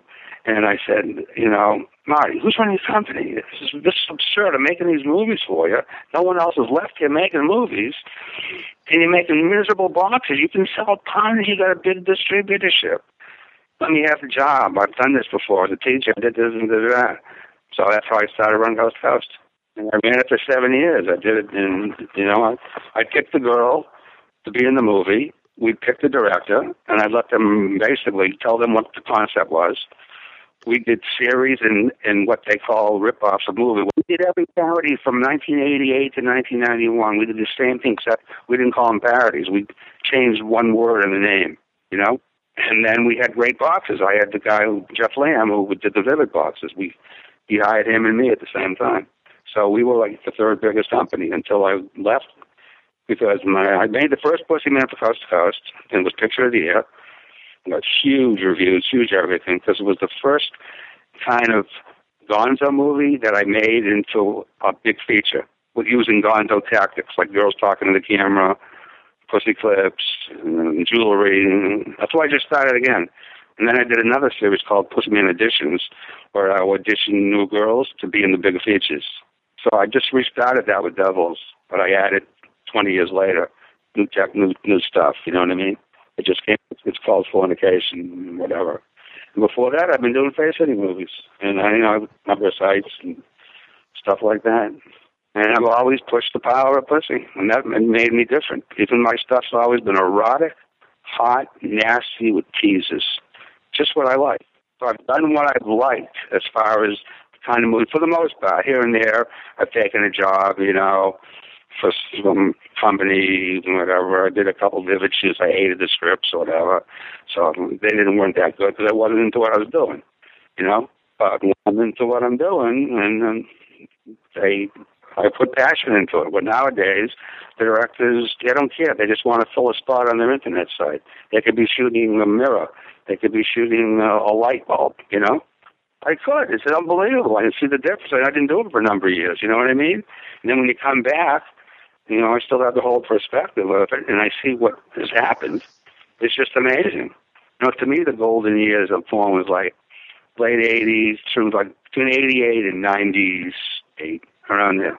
That was like, to me, they say 70s was the golden, a lot of people, but I say it's between those years. That's when a combination of film and video both heightened in money, in sex, and the look, and both was video and film and tease, and everything started to be incorporated. It wasn't just, and the girls were really pretty, and they could act, some of them too. And it wasn't just like in the 70s where there was a few like hot girls, but they were just basically more into acting and loved sex. That was the difference. Back in those days, you could go on a set, they wouldn't call you for a seat. You'd be there all day, like a regular movie. And you get there at like 10, let's say, you don't do anything till 5. So some guys, people would be fucking in the back the whole time. So they get to their regular scene, they couldn't do it. Because they've been waiting around all fucking day, And even if you didn't do a sex scene, you got paid. They just paid by the day. It was all of a sudden, like in the mid-'80s, like I'm taking over Coast to Coast, and I'm hearing, wow, back in the West, they're paying them by scenes. I go, wow, this is like, well, we used to get paid by scenes, but they weren't scenes. They were loops, 8 millimeters, that they put in the old theaters. So those, I guess, were scenes, and we got paid by that. Scenes. We got paid. I think the guys got paid $75, and the women got paid between $100 and $200, even if they're the biggest stars. But in those days, that $75 is probably $500 now. This is like, let's say, 1976. The oldest guy still around, the legend oldie still around who still does stuff, is Joey. Me and Joey Silvera. Everyone else is either long retired, passed away, or quit, or they don't get involved in the actual eroticism in the scenes even though I don't really actually fuck or anything anymore, but I'm involved in some face sitting. I'm involved with it. It's like he is. You know what I'm saying? We're the only ones. We still have that. And he always has a quirky attitude. You know, and he took over he got into transsexuals, but, you know, that's his thing. I'm into fetish. That's my thing. It's like I say, once in a while I'm in a movie and I'll go to the camera and I'll go, a fetish movie or something, you know, I'm getting faces and the girl's like dominating me, let's say. And I'll go, see what happens when you're in the business for 25 to 30 years? You can end up like this. Is this what you want? Maybe you do, but maybe you don't. It's because I'm not like a civilian. I've done a lot of stuff, you know. So that's my whole rundown. You got just not smoking, man. You got a whole story.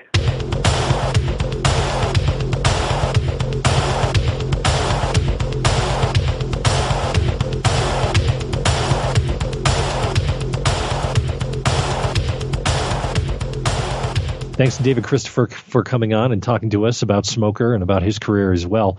It's always fascinating to talk to all these people who are involved in this era of adult film. Speaking of which, a gentleman you probably know pretty well, Mr. Ron Jeremy, kind enough to stop by as well. We're going to play that interview now. What can you tell me about Smoker? What do you remember from that shoot? That was shot in Pennsylvania. That John Leslie flew in from San Francisco where he was living. And me and Dave Christopher came out of New York, and Sharon Mitchell came out of California. So it was a very, they spent money on just transportation alone. Nobody was shooting in Pennsylvania, you know. He was a nice guy. He had a very nice girl with him. I guess his sister. And they're very, very, very professional, more so than most shoots. Because remember, back in the old days, they didn't really have video, DVDs, CD-ROMs, interactive CDs. All they had was film. So, you know, it was even before the video. So it was interesting. Now, you acted quite a bit with Sharon Mitchell in that. What was she like to work with? She's great, very professional.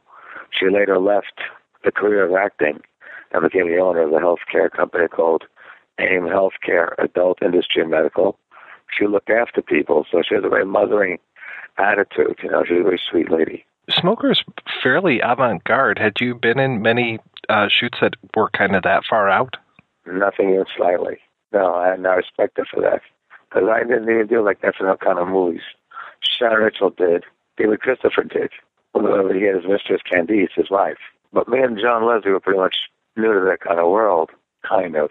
So it was a new experience, you know. Because at that time, companies wouldn't combine, you know, wouldn't combine hardcore with any kind of violence, even like S&M or D&D. So first time it was done. Did that kind of open you up for other harder hardcore films? No, because the prosecutions would come along.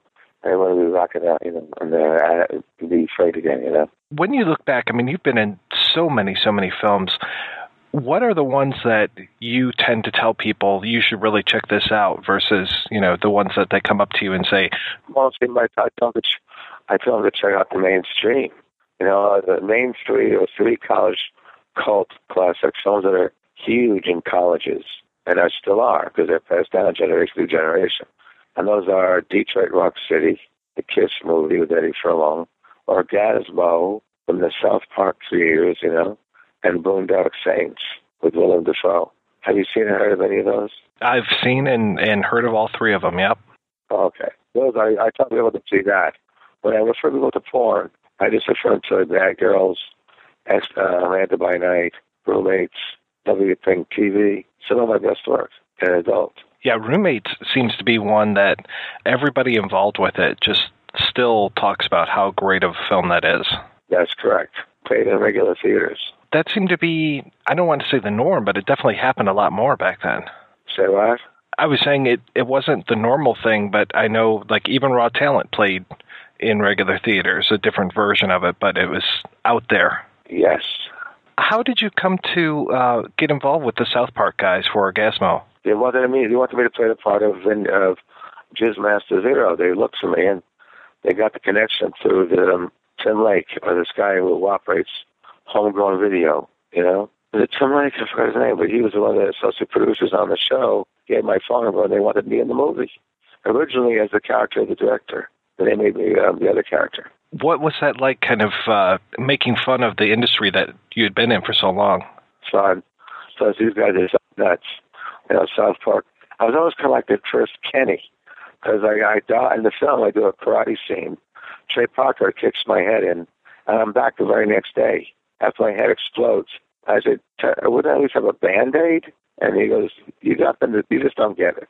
And then I see South Park, where Kenny dies and comes back, and then I got it. How did you get involved with trauma films? This is the world of adult. Lloyd Kaufman was a scout in the beginning of his career for major motion pictures to find locations to shoot in. And then he started getting connections to the mainstream. I worked with him in some of his low-budget movies just as an actor. We became friends. I'm now in about 9 of his movies. When did you kind of realize that you were known in the mainstream and not just for adult films? I knew years ago.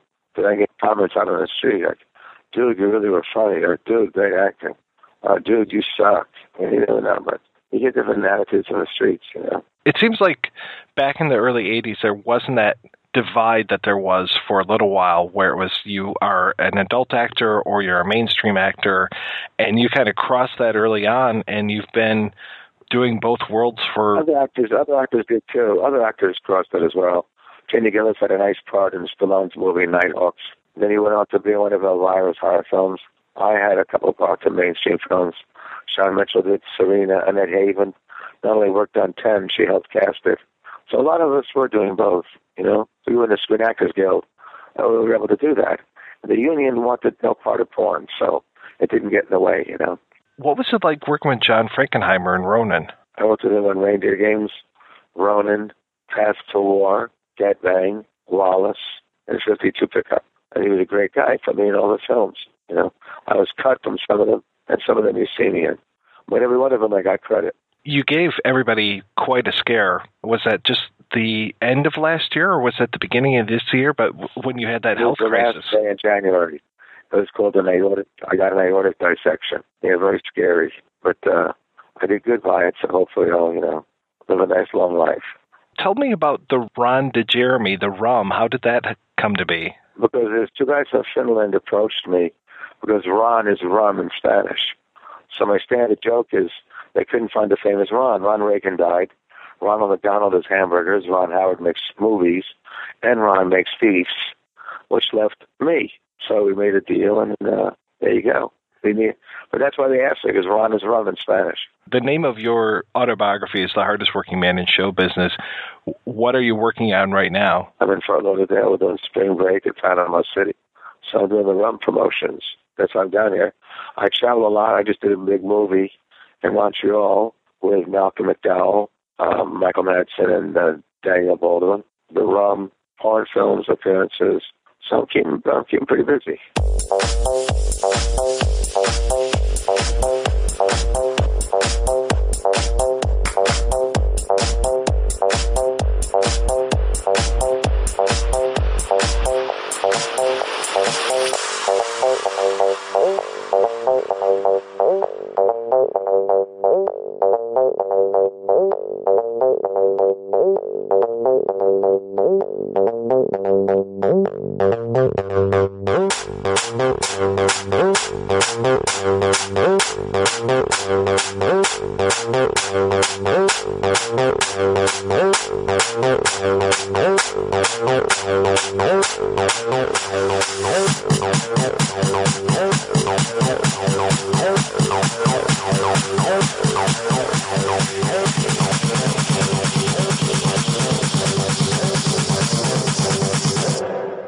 Thanks very much for Ron Jeremy stopping by here. It was great talking to him. So we were talking about Smoker. Let's kind of get back into the discussion here.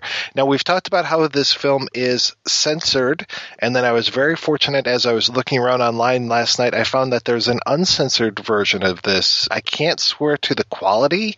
I haven't seen it yet. So it is the Neon Nights box set, I guess, from Alpha Blue Avon Dynasty. So you can pick that up over at our friends diabolicdvd.com. They have that, and it's got 17 hours of video, which generally isn't a good sign for if you have all that. 6 hours of tranny porn all on one VHS tape. But, oh my gosh. Yeah, but no, this has got some a lot of stuff that I'll be frank, I haven't heard of before. So like Bizarre Sorceress, Twilight Pink, Black Sister, White Brother, which sounds right up my alley. Vaseline Alley, Once Upon a Secretary. So, and we've got another David Christopher film in here where he actually directed it called Secluded Passion. So I'll have to check that out. But yeah, it's running about $60 over at Diabolic DVD, and I just don't have the cash to check it out at the moment. Did the studio or whoever that produced this film, did they do similar ideas? Did they do similar things? I wish I knew. I mean, we know that the director behind this, Veronica Rocket, who is actually two people. It's Michael Constant and Ruben Masters. Ruben, I know, went on to do some production design work, actually was the art director on Miss 45. They only directed one other film, and that's also kind of out there. I Know What Girls Like.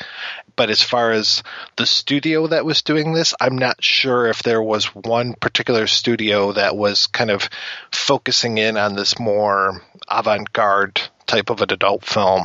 Well, it looks like it was released by VCA, and VCA were one of the kind of the top dogs. Yeah, they're one of the more mainstream adult companies to release it. Whether or not they actually produced it or just distributed it, I don't know for sure. I do know that they're the ones that have released the DVD, and judging by what I've seen online, it looks like the master negative that they had, I mean, if rumor is true, was cut.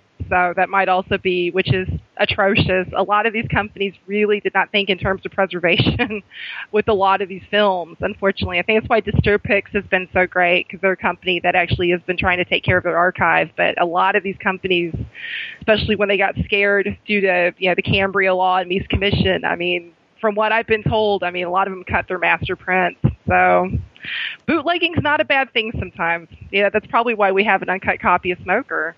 Oh, yeah, exactly. There was nowhere to get an uncut copy up until I think this Avon release was like 2 months ago.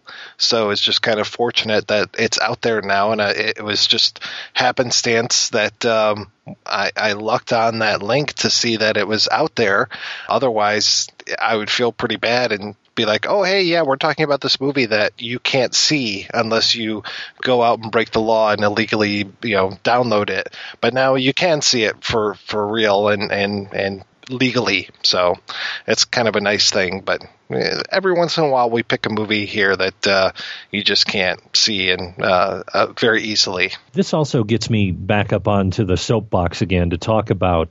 Preach it, Rob. I've said this before on a couple of episodes that we've done related to adult film, probably most specifically Devil and Miss Jones episode, where my attitude is that the American culture around these films is such that it basically denigrates them and destroys them when they are a very important part of the overall culture of film.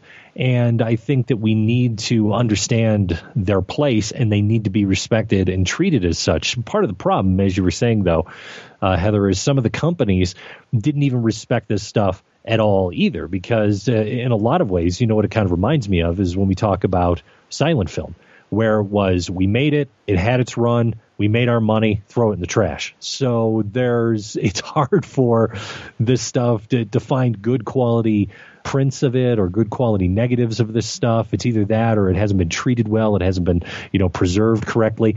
And I think that, there really needs to be an effort, and I've said this before, to take the important films within this canon and to give it the respect that it's due, much like, important films that come out of Hollywood or underground film or independent film or things like that, because this is an important part of American culture and it deserves to be preserved as such. Rob, you are totally speaking to my heart, because I agree 110%. I mean, that's part of the reason why I really got into writing and, about a lot of these films with the classic adult era and a lot of the artists attached to it, because I feel like this is a huge important part of cinema that's really criminally neglected, and I think a lot of it's classism, because if it's the sex element, well, how come nobody's calling, Oshima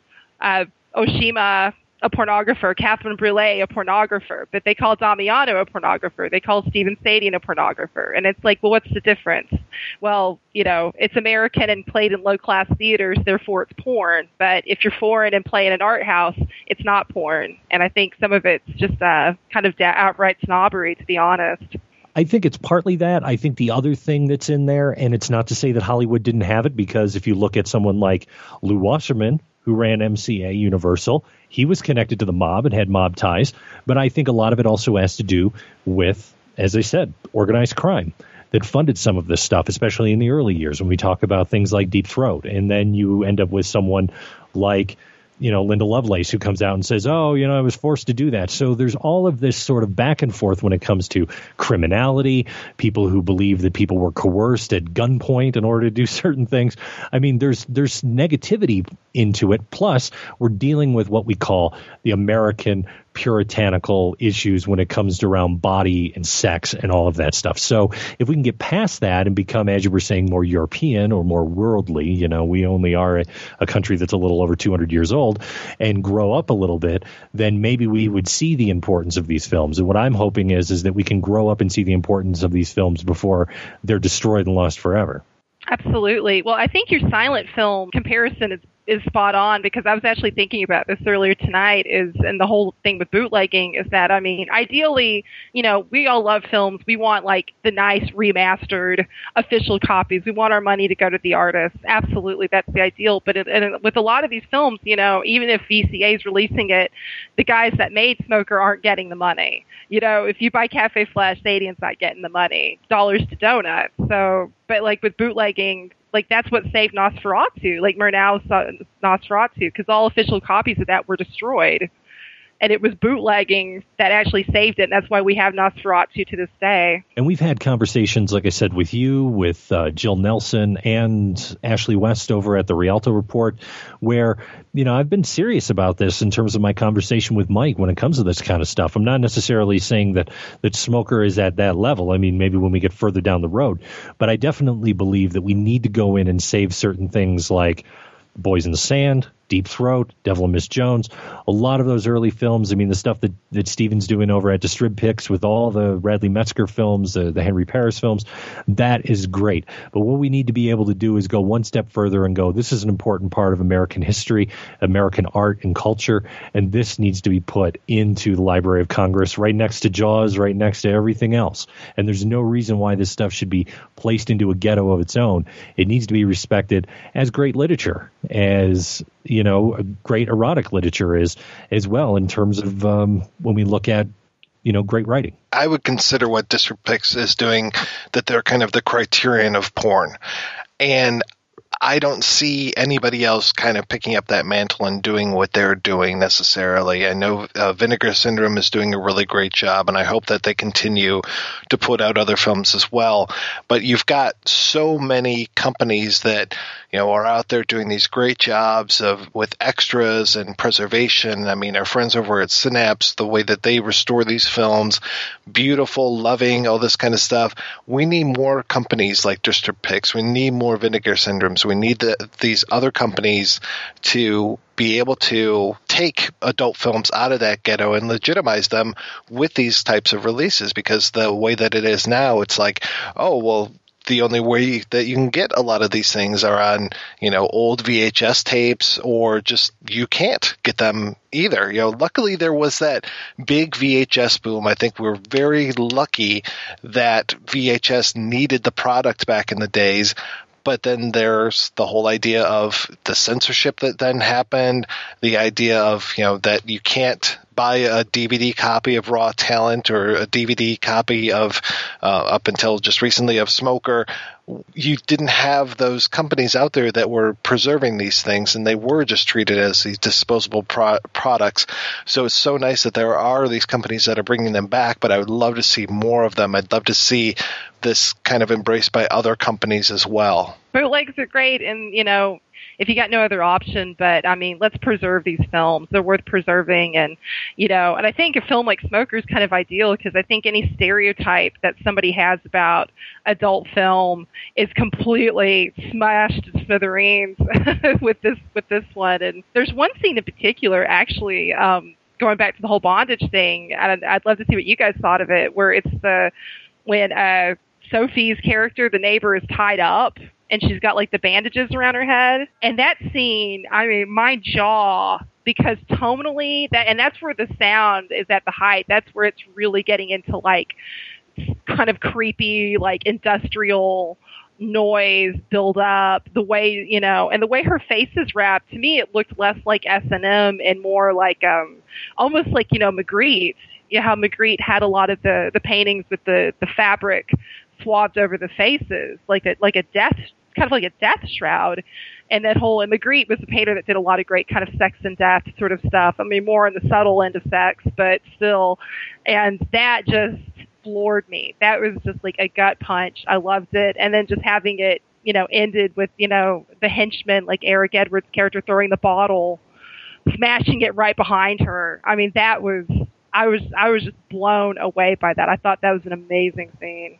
Well, I love those outfits that Sharon Mitchell's wearing, that whole kind of shroud that she's got on, the black at the beginning when she goes into the porn shop and everything, and then how she changes into that white outfit later on with the parasol and everything, and just kind of affecting this much more feminine form and everything. I love that she is being portrayed as both that black and white type character. Oh, and she was great too. I mean, her whole character was like, it was almost like some weird bizarro, version of like a Rocky, like Natasha, but new wave. I mean, because it was like she was almost like a comic book, but Sharon has such great charisma and gravitas, anyways, that she really, anybody else I think playing that character, it would not have been the same. It would have been a lot lesser of a creature for sure. I have to say, Sharon is giving a lot of monologues in the film and usually is very vocal in all of her scenes. So when they put that ball gag into her mouth towards the end of the film, my wife was just like, oh, thank God. Are there other films? I mean, we've talked a little bit about Night Dreams. Heather, I know you're a big fan of Dr. Caligari. Are there other films that are just kind of out of the norm when it comes to adult films, other things that we should be looking at as we're going forward? I know we've talked a little bit about gay films on the program. I don't think we've really concentrated on any lesbian films necessarily. I know I've been wanting to talk to Maria Beatty for a long time, and I'm hoping one of these days to talk her into an interview because I think she kind of pushes the limits when it comes to erotica that has a lot of lesbianism in it. But how about for you guys? What do you see as far as being outside of the normal adult film canon? For me, and I think he's absolutely one of the masters as far as directors go, and I would love, absolutely one of my dreams is to have his stuff come out and be released on DVD and print, would be Cecil Howard. Cecil's work generally, especially if you're talking 80s era, tends to explore a lot of familial dysfunctional dynamics, and sometimes that's something as flat out as incest. Sometimes it's something a little more tricky, but he pushes the boundaries, but he does it in a really intelligent way. It's not like Taboo. I'm not a big fan of the original Taboo. It just seems very like, ooh, it's so sexy. And I'm like, nope, I don't want to think about my family fucking. I'm sorry, it's gross. It bothers me in a way that's not sexy. But the way Cecil Howard does it, it's very psychological and really smart. And I highly recommend Neon Nights, which actually was out on DVD, but it's really out of print at this point. But that one, the Firestorm trilogy, and I mentioned Scoundrels earlier with Ron Jeremy, and that one, again, is one of the big ones about just a family kind of crumbling apart, and there's this weird dynamic between father and daughter, and that never quite goes into incest, but it's unhealthy. I'm always really interested in artists that can push boundaries in ways that aren't necessarily super obvious. I mean, anybody can, do the obvious and have body parts flying, things exploding, whatever. but to do it in a way that makes you that goes a little bit deeper than just the gag reflex or the stroke reflex, that I love. And Cecil Howard, to me, is one of the kings of that. I think it was brought up earlier, and the only one that I can think of that's kind of in the same era would be Cafe Flesh. So that's one that I liked, that I thought was sort of non-traditional, a little different. And if we ever get a chance to talk to Jerry Stahl, who wrote that under an assumed name, I guess, that would be amazing. Yeah, I think he follows us on Twitter, but he hasn't responded to any of my requests for an interview. So, plus, he also wrote Alf, which was a big part of my job. Yeah, Jerry also wrote Dr. Caligari and Night Dreams, and his adult pseudonym Herbert W. Day, I believe, was an old teacher of his. From what I've done in my research about Stevens' work. So, but yeah, it'd be great to get Stahl. I don't know, the kind of another mystery man, you know. We're going to take another break and play a preview for next week's show. La pendule fait tic-tac, tic-tic.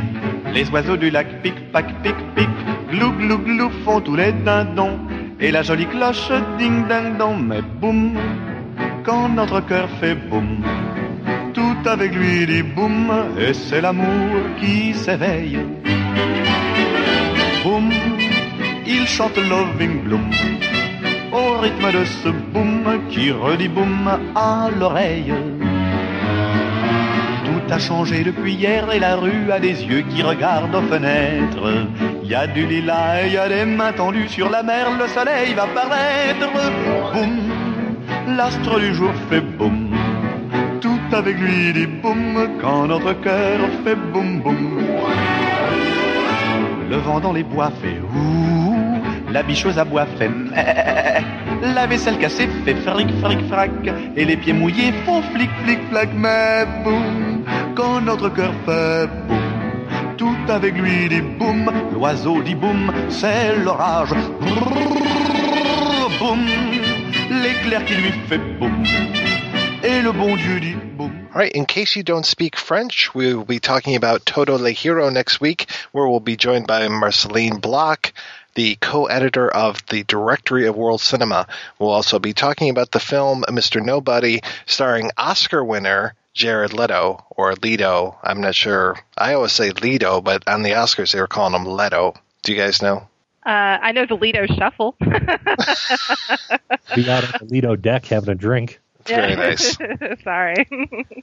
All right, before we go, I want to thank this week's special guest host, Heather Drain. Heather, what's been new with you since the last time you were on the show?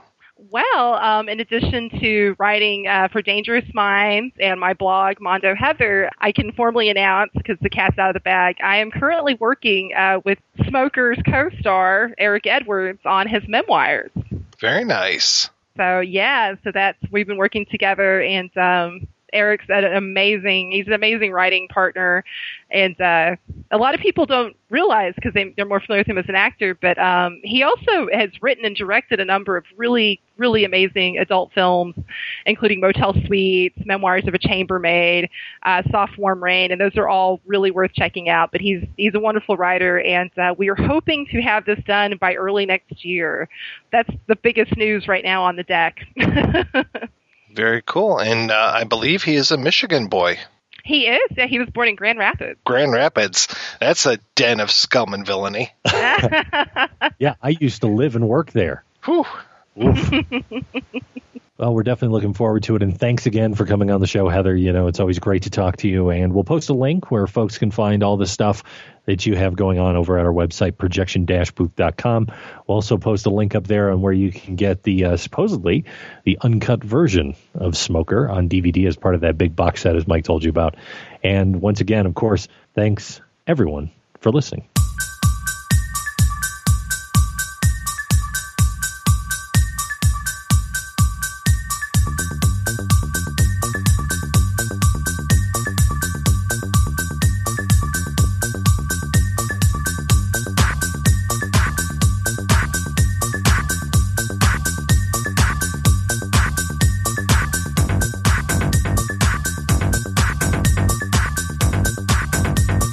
Hello, lover.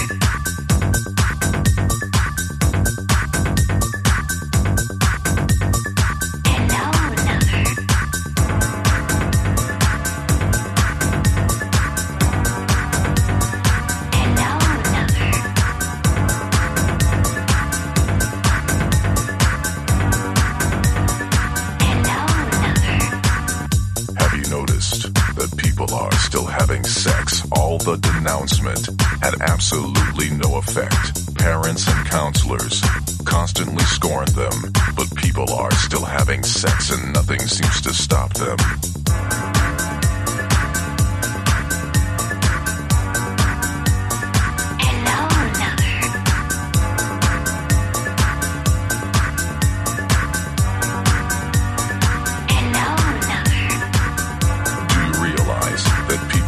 Still having sex. They've been told not to.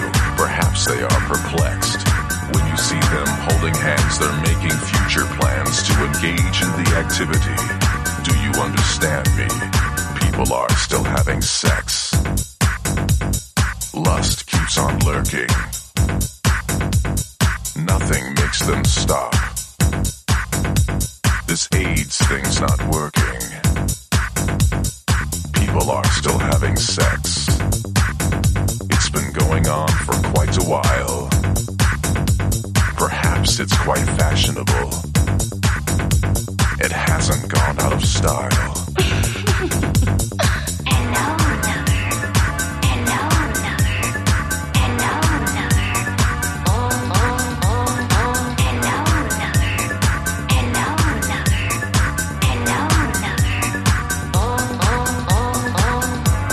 Fact that people are still having sex. It's rather obvious. It's just what one expects. The evidence is all around that everyone in every town has had it one time or another in their life.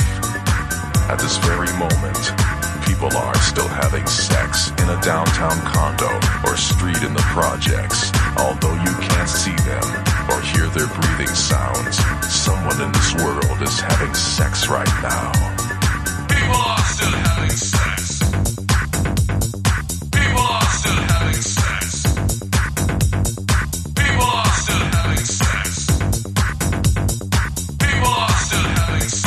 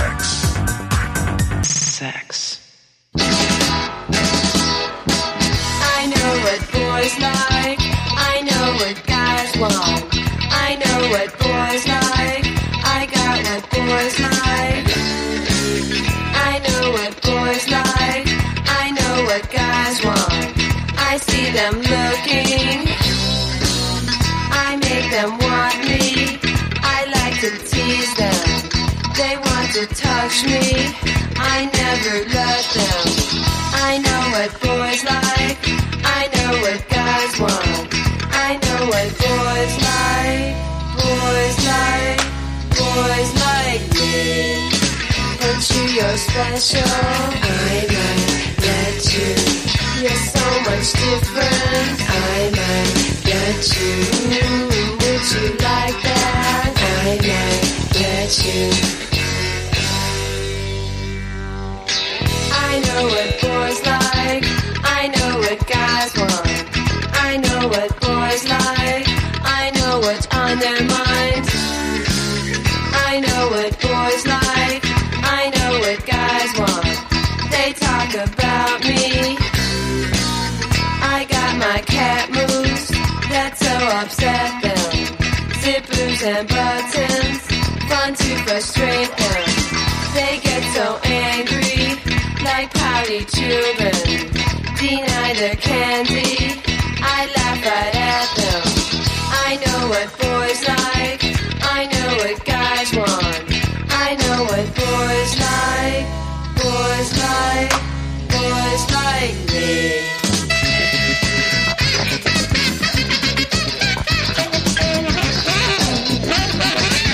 Nya, nya, nya, nya. Nya, nya, nya, nya, nya.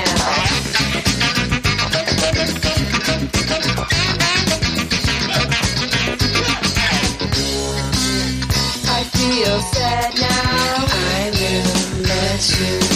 Sorry I teased you. I will let you. This time I mean it. I will let you. Anything you want, you can trust me. I really want to. You can trust me. How would you like it? You can trust me. Sucker. I know what boys like. I know what guys want. I know what boys like. Boys like me. Nya, nya, nya, nya, nya. Nya, nya, nya, nya, nya. Nya, nya, nya, nya, nya. Nya, nya, nya, nya, nya. Nya, nya, nya, nya, nya. Nya, nya, nya, nya, nya.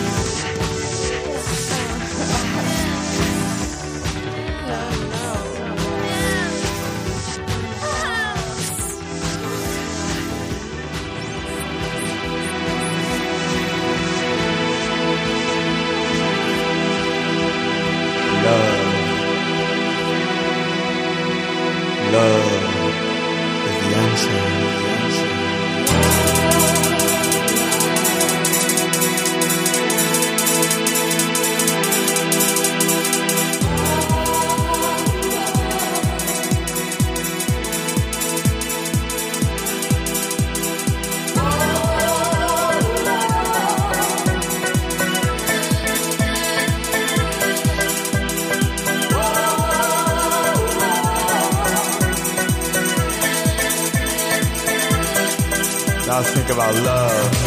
Don't think about bright moon, twinkling stars, red wine, silent whispers, holding hands, secret love letters. I think about pure sex, deep sex, hard sex, rough sex.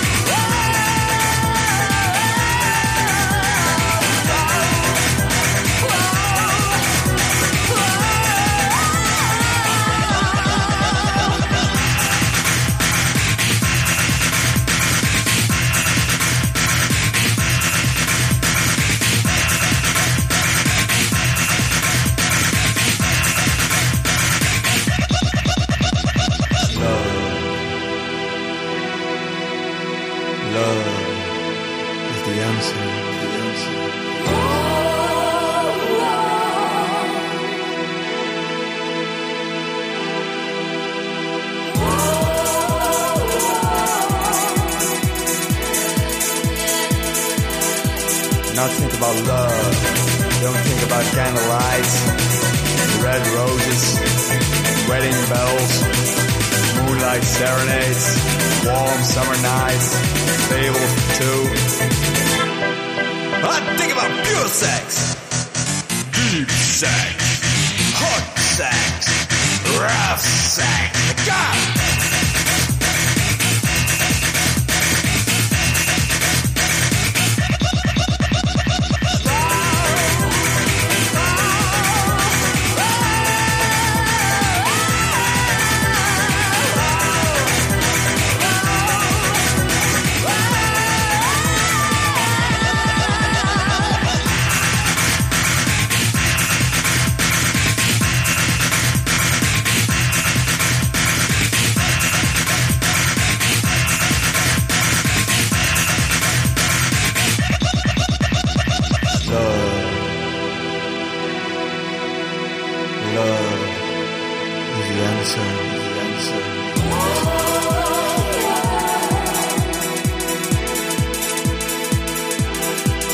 Think about love. Don't think about bright moon, twinkling stars, red wine, silent whispers, holding hands, secret love letters, candle lights, red roses, wedding bells, moonlight serenades, warm summer nights. I think about pure sex, deep sex, hard sex, rough sex. Go!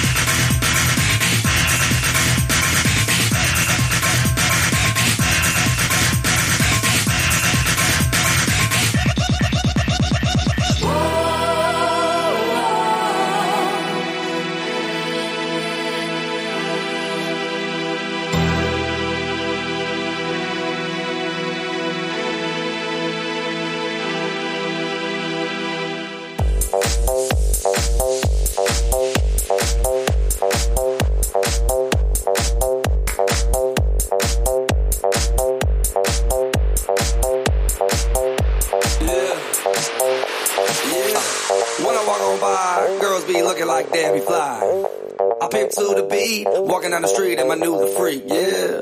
This is how I roll. Animal print pants out control. It's Red Bull with the big ass bra. And like Bruce Lee, I got the clout, yeah. Girl, look at that body. Girl, look at that body. Girl, look at that body. I work out. Girl, look at that body. Girl, look at that body. Girl, look at that body. I work out when I walk in the spot. This is what I see. Everybody stops and is staring at me. I got passion in my pants and I ain't afraid to show it, show it, show it, show it. I'm sexy and I know it.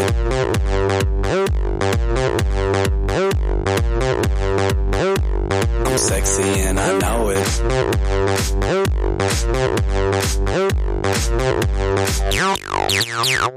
Yeah, when I'm at the mall, security just can't fight them all. And when I'm at the beach, I'm in a Speedo trying to tan my cheeks. This is how I roll. Come on, ladies, it's time to go. We headed to the bar, baby, don't be nervous. No shoes, no shirt, and I still get service. Watch. Girl, look at that body. Girl, look at that body. Girl, look at that body. I work out.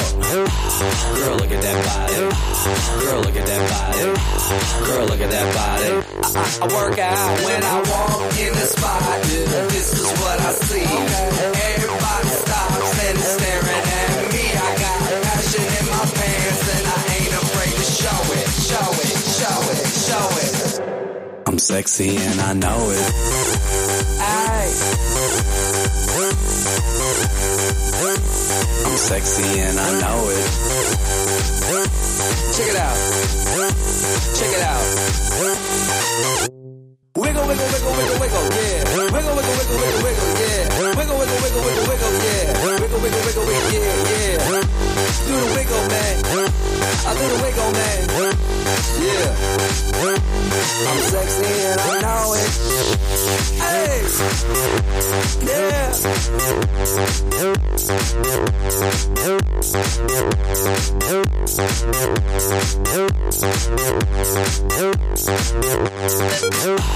Girl, look at that body.